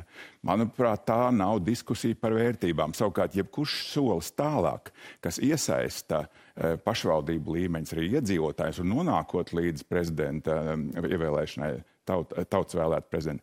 Tas ir diskusija lauks, kuru, manuprāt, arī no demokrātijas transformācijas viedokļa, īpaši neķeroties būtiski klāt satversmē, varētu diskutēt kopā ar juristiem par plusiem un mīnusiem. Šo ir grūti nosaukt par nebūtisku grozījumu, un ko jūs atbildētu Rinkēvičs kungam par to, ka šis vienkārši nav īstais brīdis? Es domāju, ka sabiedrība ir gatava diskusijai par tautas vēlētu prezidentu. Tas jau nenozīmē, ka šajā sasaukumā mums tas ir jādara. Ja? Bet es domāju, ka sabiedrība ir gatava tam diskutēt. Sabiedrība, tas kopējais noskaņojums ir tāds, ka viņa liela daļa sabiedrības grib to diskusiju, un, manuprāt, prezidenta institūcija būtu īstā vieta, kur šo diskusiju uzturēt dzīvu tagad šos 4 gadus. Arī par plašākām pilnvarām? Nē, es jau teicu, manā izpratnē, teiksim, pilnvaru apjoms esošā satversmē prezidentam ir gana pietiekams, bet, ja mēs gribam vienlaicīgi iesaistīt aktīvāk sabiedrību vēlēšanu procesos, tad jaukta vēlēšana sistēma, pieņemsim, vai tautas vēlēts prezidents kā diskusijas tēma, vai mēs panākam vēlamo rezultātu, manuprāt, būtu laba. Bet, manuprāt, kara laikā destabilizēt satversmi varbūt nav gluži prātīgākais solis, bet tas, ko mēs redzam ļoti daudzās valstīs, ka sabiedrības iesaisti lēmumu pieņemšanā ir daudz vēl svarīgāk nekā tikai atsevišķu amatpersonu izvēlē, bet arī ikdienā. Un pastāv veidi gan kā iesaistīt sabiedrību, gan reģionālo lēmumu pieņemšanā ar topošajiem pašvaldību referendumiem, gan arī ar pilsoņu asamblējām par jautājumiem, kas ir būtiski visai valstī. Tur, protams, vēl jānodrošina viņa notikšana. Jā, bet ejot tālāk, esošais valsts prezidents Egils Levits paziņojot par savu lēmumu, kāpēc viņš nekandidēs 31. māja, proti rītdienas valsts prezidenta vēlēšanās, to pamatoja risku, ka veidojas de facto koalīcija ar prokremliskiem un ar oligarhiem saistītiem spēkiem. Līdz ar to, ja pēc šīm valsts prezidenta vēlēšanām vai kaut kad nākotnē izveidojas situācija, ka jums var būt situācija, kad jums ir jānominē nākamais premjera amata kandidāts, vai jums būs sarkanās līnijas pret kādu šajā samā ievēlētā politiskā spēka nokļūšanu valdībā? Sāksim ar Rinkēviču. Jā, pilnīgi noteikti. Varbūt man drusku atšķirtos definīciju, ko mēs, teiksim, varētu tur saukt par prokremliskiem vai kādiem citiem spēkiem, bet pilnīgi noteikti, ja nonāk līdz valdības veidošanai un premjera nominācijām, tu redz, ka tur ir balss, par kurām es esmu pilnīgi pārliecināts, ka tās nav par Latvijas interesēm. Nu, es darītu visu, lai šādu premjeru nenominētu. Jāsaka tā, ka kuras tas ir, Rinkēvičs? Man ir diezgan viegli pateikt. Šīs balss par mani nebalsos. Nu, tās jūs labi zinat. Viņi paši ir skaļi pateikuši, tā kā, lai viņi... Arī ar oligarhiem saistītas? Es teicu tās balsis, kas ir teikušas, ka viņas pat pilnībā neizskata vēlmi balsot. Pret tām es esmu īpaši piesardzīgs, un es labi zinu, ka tas ir saistīts ar manu teiksim, ārkārtīgi prorietumniecisko nostāju. Un kā ar Zaļo un Zemnieku savienību, kas aizvien nav norobežojusies no Aivara Lemberga? Tā ir tāda pati partija, kādas ir, piemēram, vairākas vēl 2 opozīcijā esošas. Norobežošanās vai nenorobežošanās ir jautājums vairāk, kas ir skatāms plašākā kontekstā. Jautājums par prezidentu vienmēr tiek skatīts atsevišķi. Vai ZZS būtu sarkanā līnija? Kur?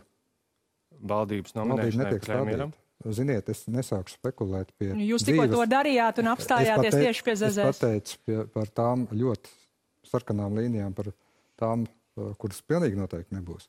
Bet tā kā mums valdība ir šobrīd absolūti pie labas veselības un strādā, tad sākt spekulēt par to, kāds būs jauns koalīcijas. Es zinu, ka tas ļoti patīk pēdējā laikā žurnālistiem un politiķiem. Tur gan es neiešu spekulācijās, labi saprotot, ka šāda veida diskusijas tikai vēl uzjundīs kaut kādas pilnīgi nevēlamas sarunas. Šis ir arī jautājums, par kuriem politiskiem spēkiem jūs esat un neesat gatavs paust skaidru nostāju. Pīlēn kungs. Jā, sāksim ar vienkāršāko jautājumu daļu. Ja es būtu prezidents un man būtu jānominē ministru prezidents valdības sastāvdīšanai, vai viņš varētu nākt no, kā Levita kungs teica, prokremliskiem spēkiem. Vai ar oligarhiem? Vai ar, pilnīgi noteikti nē. Nē, bet ne tikai nāk no šīs partijas, bet arī veidot valdību, jā, kurā iekļaut šīs partijas. Tāpēc saka, pirmais, ja es būtu prezidenta amatā un man būtu jānominē ministra prezidenta kandidāts, tad viņš pilnīgi noteikti nebūtu no jūsu pieminētajiem spēkiem. Bet vai šīs partijas būtu koalīcija? Tagad nākamais jautājums. Apvienotais saraksts jau tieši tāpēc arī nāca šajā ļoti grūtajā ģeopolitiskajā laikā uz politiskās skatuves, lai mēs nepazaudētu pro-eiropeiski, pro-transatlantiski orientētu spēku kopumu.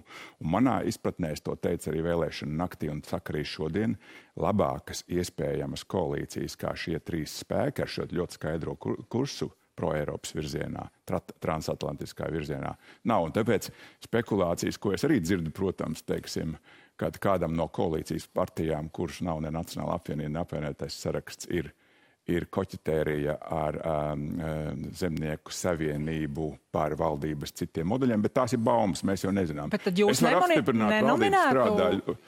nenominētu premjeru, kas būtu gatavs iekļaut Zaļo un Zemnieku savienību?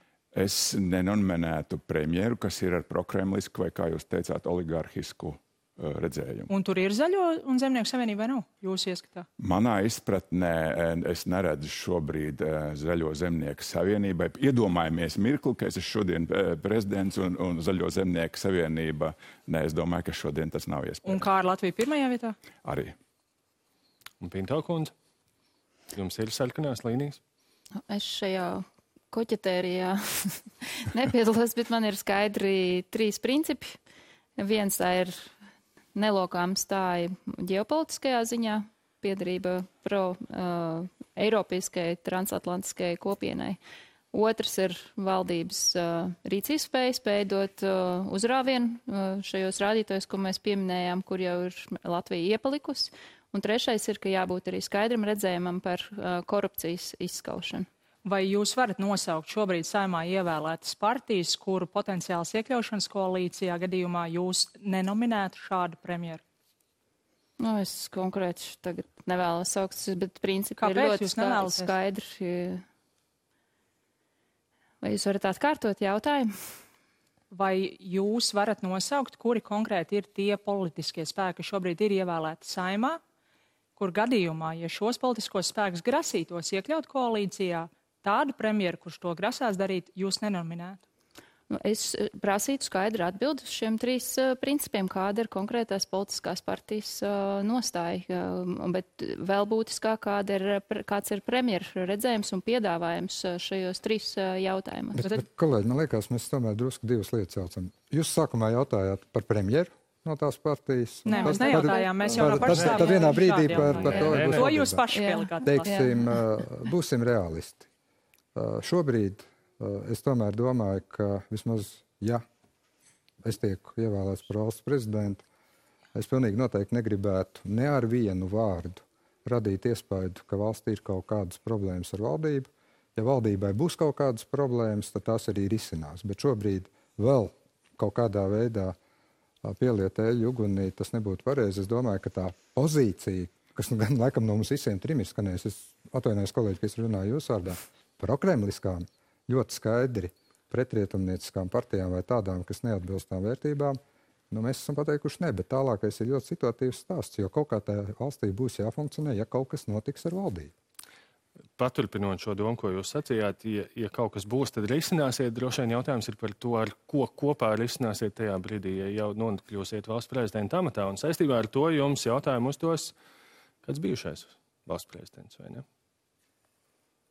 Labvakar, cienījamie kandidāti, lai jums veicās šajā vēlēšana procesā un šajā diskusijā. Man nav daudz jautājumu, ļoti praktiski par tuvāko nākotni. Vai jūs jau zināt, kas būs jūsu kancelejas vadītājs gadījumā, ja tiksiet ievēlēti? Un otrs jautājums, kas ļoti raksturo jūsu attieksmi pret savu amatu, pret valsti, pret tautu, kā jūs esat iedomājušies savu inaugurācijas ceremoniju? Ceru, ka esat gatavi atbildēt.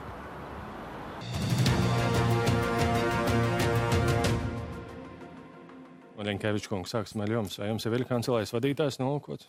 Jā, ja būs tāda situācija, ka es tiek ievēlēts, man ir padomā. Protams, es viņu šodien nesaukšu, sagaidīsim.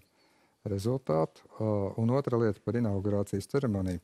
Ziniet, man liekas, ka prezidentam, kas stāsies amatā 8. jūlijā, faktiski ir milzīgi unikāla iespēja, jo visi dziesmu svētki kļūst par viņu tādu kā lielu inaugurāciju.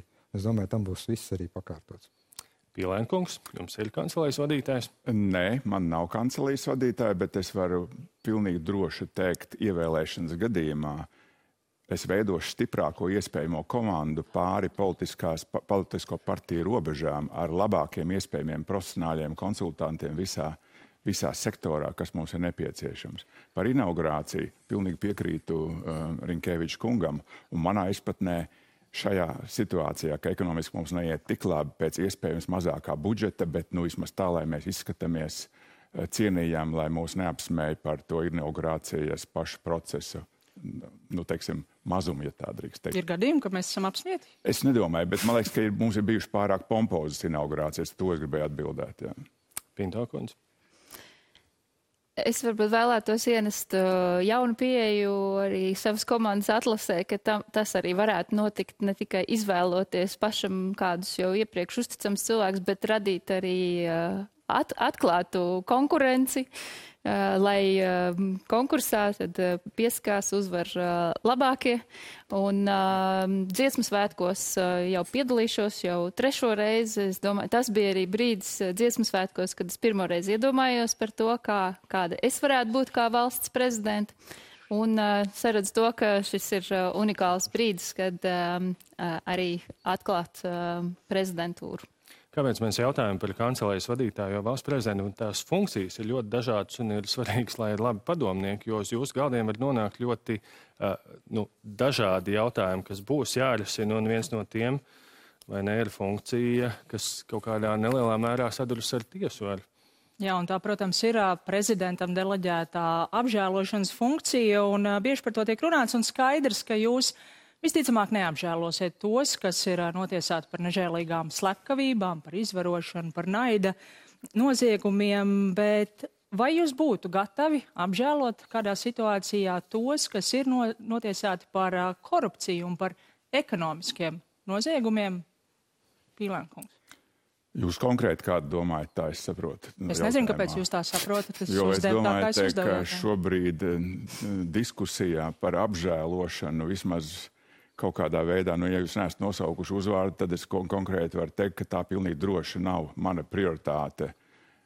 Tad jūs nevienu neapžēlosiet un nepildīsiet šo funkciju, kas ir prezidents? Nē, manā izpratnē es domāju, ka mums ir pietiekami daudz cilvēki, kuriem iespējams apžēlošana ir ārkārtīgi svarīga kā tāda, kas ir kaut kādu citu apstākļu dēļ nonākuši tur, kur viņi ir nonākuši. Distancējoties ne konkrēti vai nekonkrēti cilvēku, ko kāds varbūt iedomājas, vai šajā valstī pie šīs situācijas, kur arī jūs runājat par to, ka mums ir jāpanāk Lietuva un Igaunija, vai koruptīvi un ekonomiski noziegumi ir tie, par kuriem var personu apžēlot?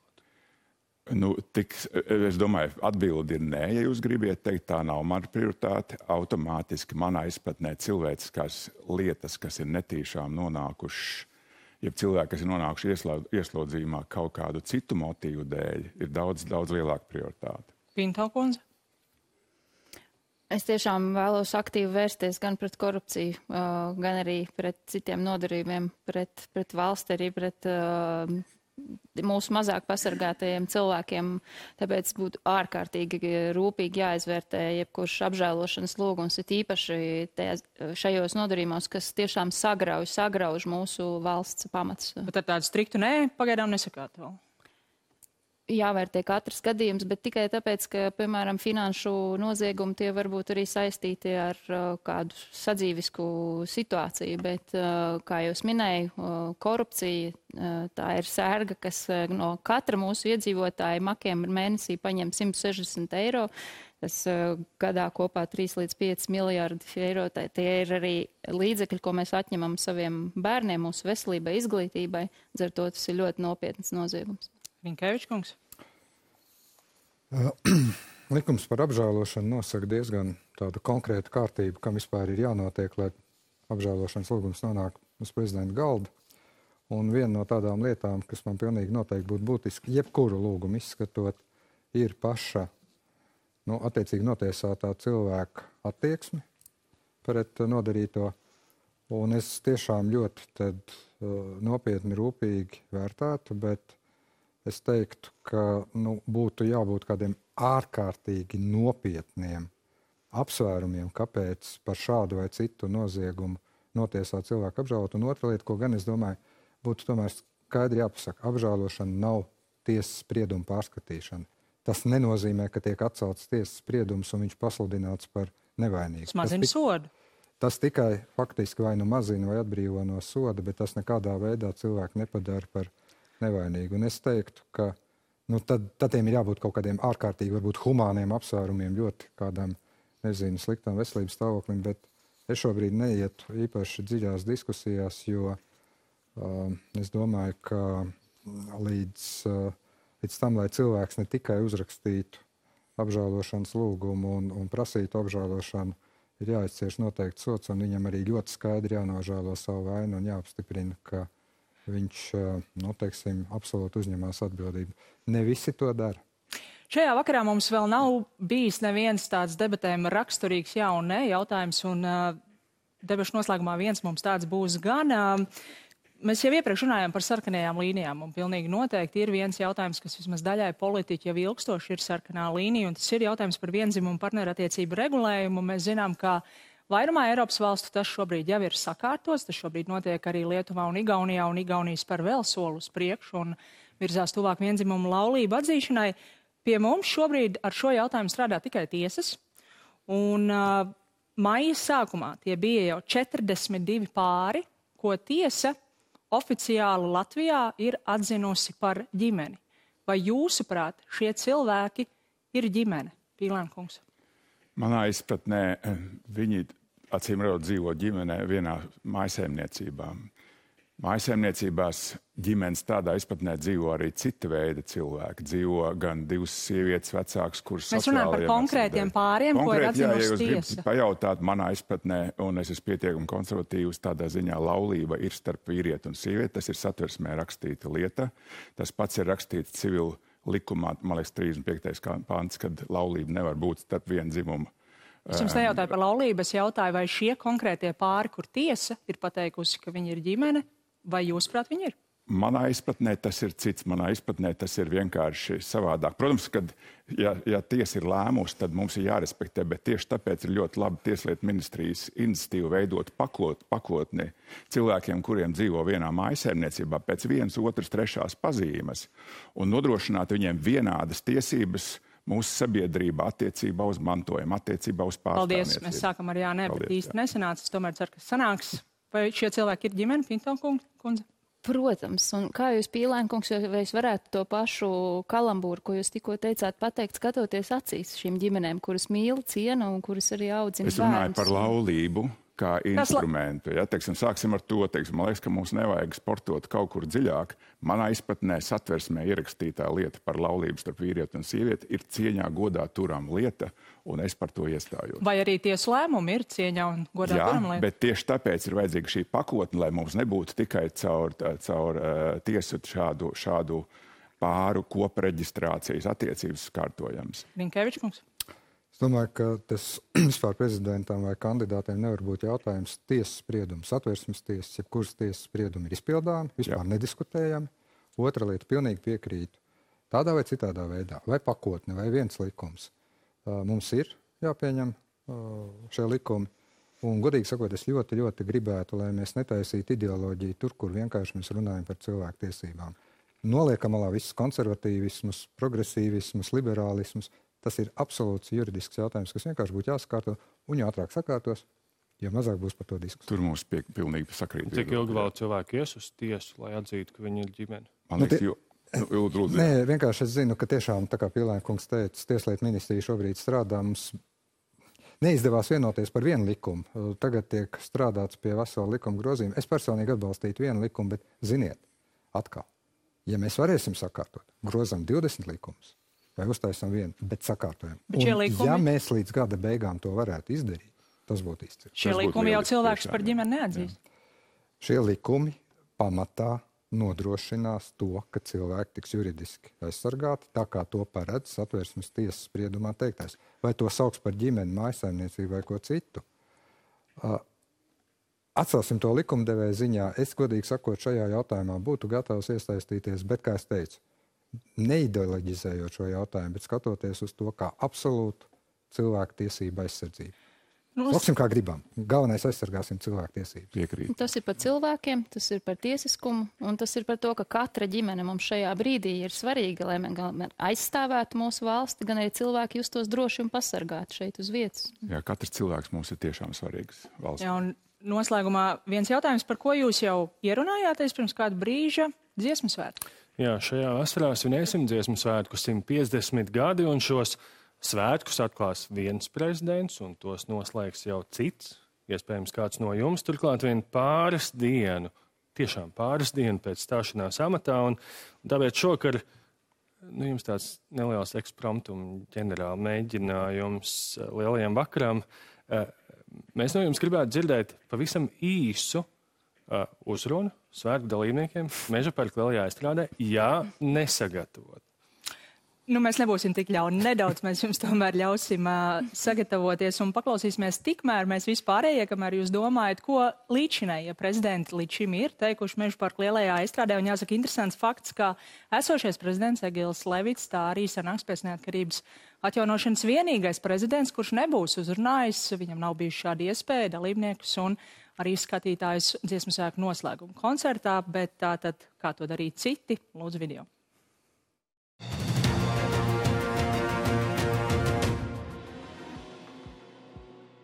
Lai šovakar atceramies un neaizmirstam nākotnē ar kādu nacionālu pašlepnumu, savas tautas apzināšanās garu un spītējot mūsu dzīves likstām, mūsu senči savu dziedāšanas māku un prieku pārvērta lielos tautas svētkos.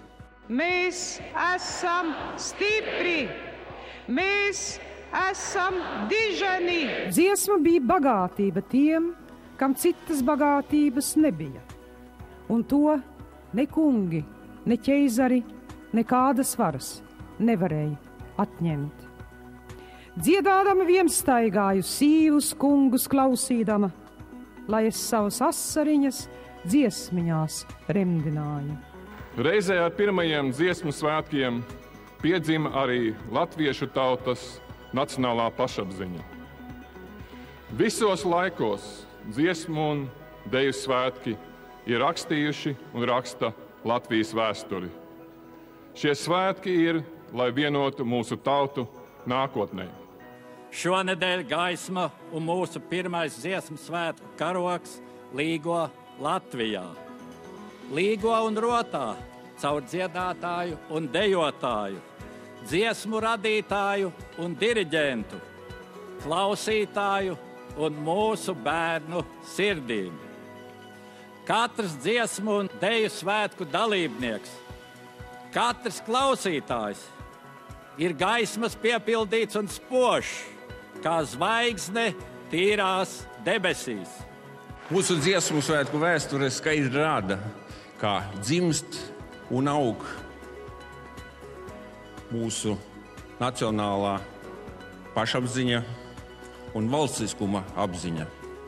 Vajadzība dzīvot brīvā, bet savā valstī, kur skaļi skan latviešu valoda un kur mūs vieno Tevzemes mīlestība. Mēs esam un būsim, jo es un jūs, mēs esam Latvija.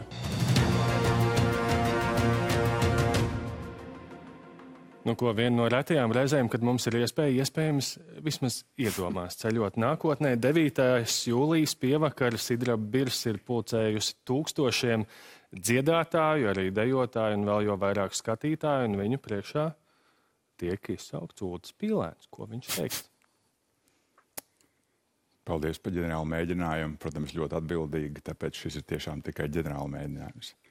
Mīļie Latvijas cilvēki no tāliem novadiem, no mazpilsētām, no mūsu ekonomiskiem centriem, no Rīgas un viņas aglomerācijas. Šeit kopā esot visiem, mēs rādām savu spēku. Spēku redzēt, ieskatīties nākotnē.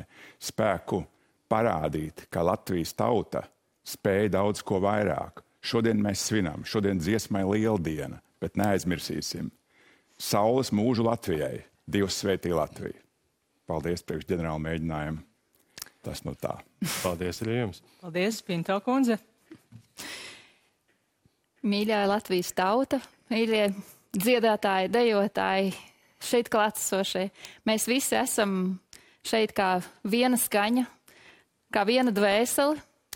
Mēs esam katrs atsevišķi viens vārds, bet kopā mēs esam Latvija. Un es vēlos ar jums būt kopā dziesmā, vienoties gan mūsu himnā, gan mūsu redzējumā par to, uz kurien mēs kā Latvija kopā ejam. Kurā ir vieta katram no jums, kurā katram no jums ir balss, un kurā katrs no jums ir raksts kā mūsu spēka jostā. Sajozīsimies ciešāk, dziedāsim kopā, bet arī ikdienā nesīsim Latviju savā sirdī un nesīsim to mūsu lēmumos, mūsu izvēlēs un mūsu bērnu sirdīs. Paldies, Pinto kundze, un tagad dziesmu sāk estrādes priekšā kāpj Edgars Rinkēvičs. Dārgie tautieši, dziesma bija pamatā mūsu nacionālajai atmodai, tā bija pamatā mūsu valsts neatkarības cīņās, tā bija ar mums kopā gan mūsu tautai un valstī grūtos laikos, gan arī laikos, kad mēs visi esam priecājušies. Un es gribētu, lai šī kolosālā kopības sajūta, šī enerģija, ko mēs šeit, šajā estrādē šodien visi izstarojam, ir ar mums kopā arī ikdienā un dara gan katru no mums, gan mūsu visu valsti labāku un spēcīgāku. Paldies jums visiem. Tagad vajadzētu dziedāt. Vai ne? To pēc ētera. Paldies jums visiem trim par šo ekspromtumu ģenerālu mēģinājumu. Redzēsim, kā to novērtēs un kuram būs iespēja teikt runu. Tad mēs par to jāizstrādē 9. jūlijā. To jau rīt no rīta, kas zina, iespējams rīt visu dienas garumā arī jau tad izslems un par to izšķirsies Saeimas deputāti. Bet, ja viņu balsis ietekmētu mūsu skatītāji, tad šokar tā bija vairāk nekā 14,000, kas pauda savu viedokli, ko viņi no jums trim visvairāk vēlētos redzēt valsts prezidenta amatā. 46% sacīk, tas viņu prāt ir Edgars Rinkēvičs, 41% balsoja par Uldis Pīlēnu, 7% par Elīnu Pinto un vēl 5% teica, meklējiet citu. Raudzīsimies, vai deputāti ieklausīsies. Tātad prezidenta vēlēšanas ir jau rīt, un jau rīt arī Latvijas televīzija būs Saeimā jau no paša rīta no 8:45. Tātad uzreiz pēc rīta panorāmas mēs sākam šo vēlēšanu dienas maratonu un būsim tur līdz uzvarošām vai jebkādām citām beigām, ja nu rīt tiks izvirzīts jaunais Rīgas pilsēmnieks. Jā, lai arī Saeimas deputātiem atbildīgi izvēle. Paldies jums, kandidāti, par dalību šokar, un paldies jums, liels skatītāji, kas skatījāties. Paldies arī tev, Jāņa, ka biji šeit, un visu labu. Paldies. Paldies.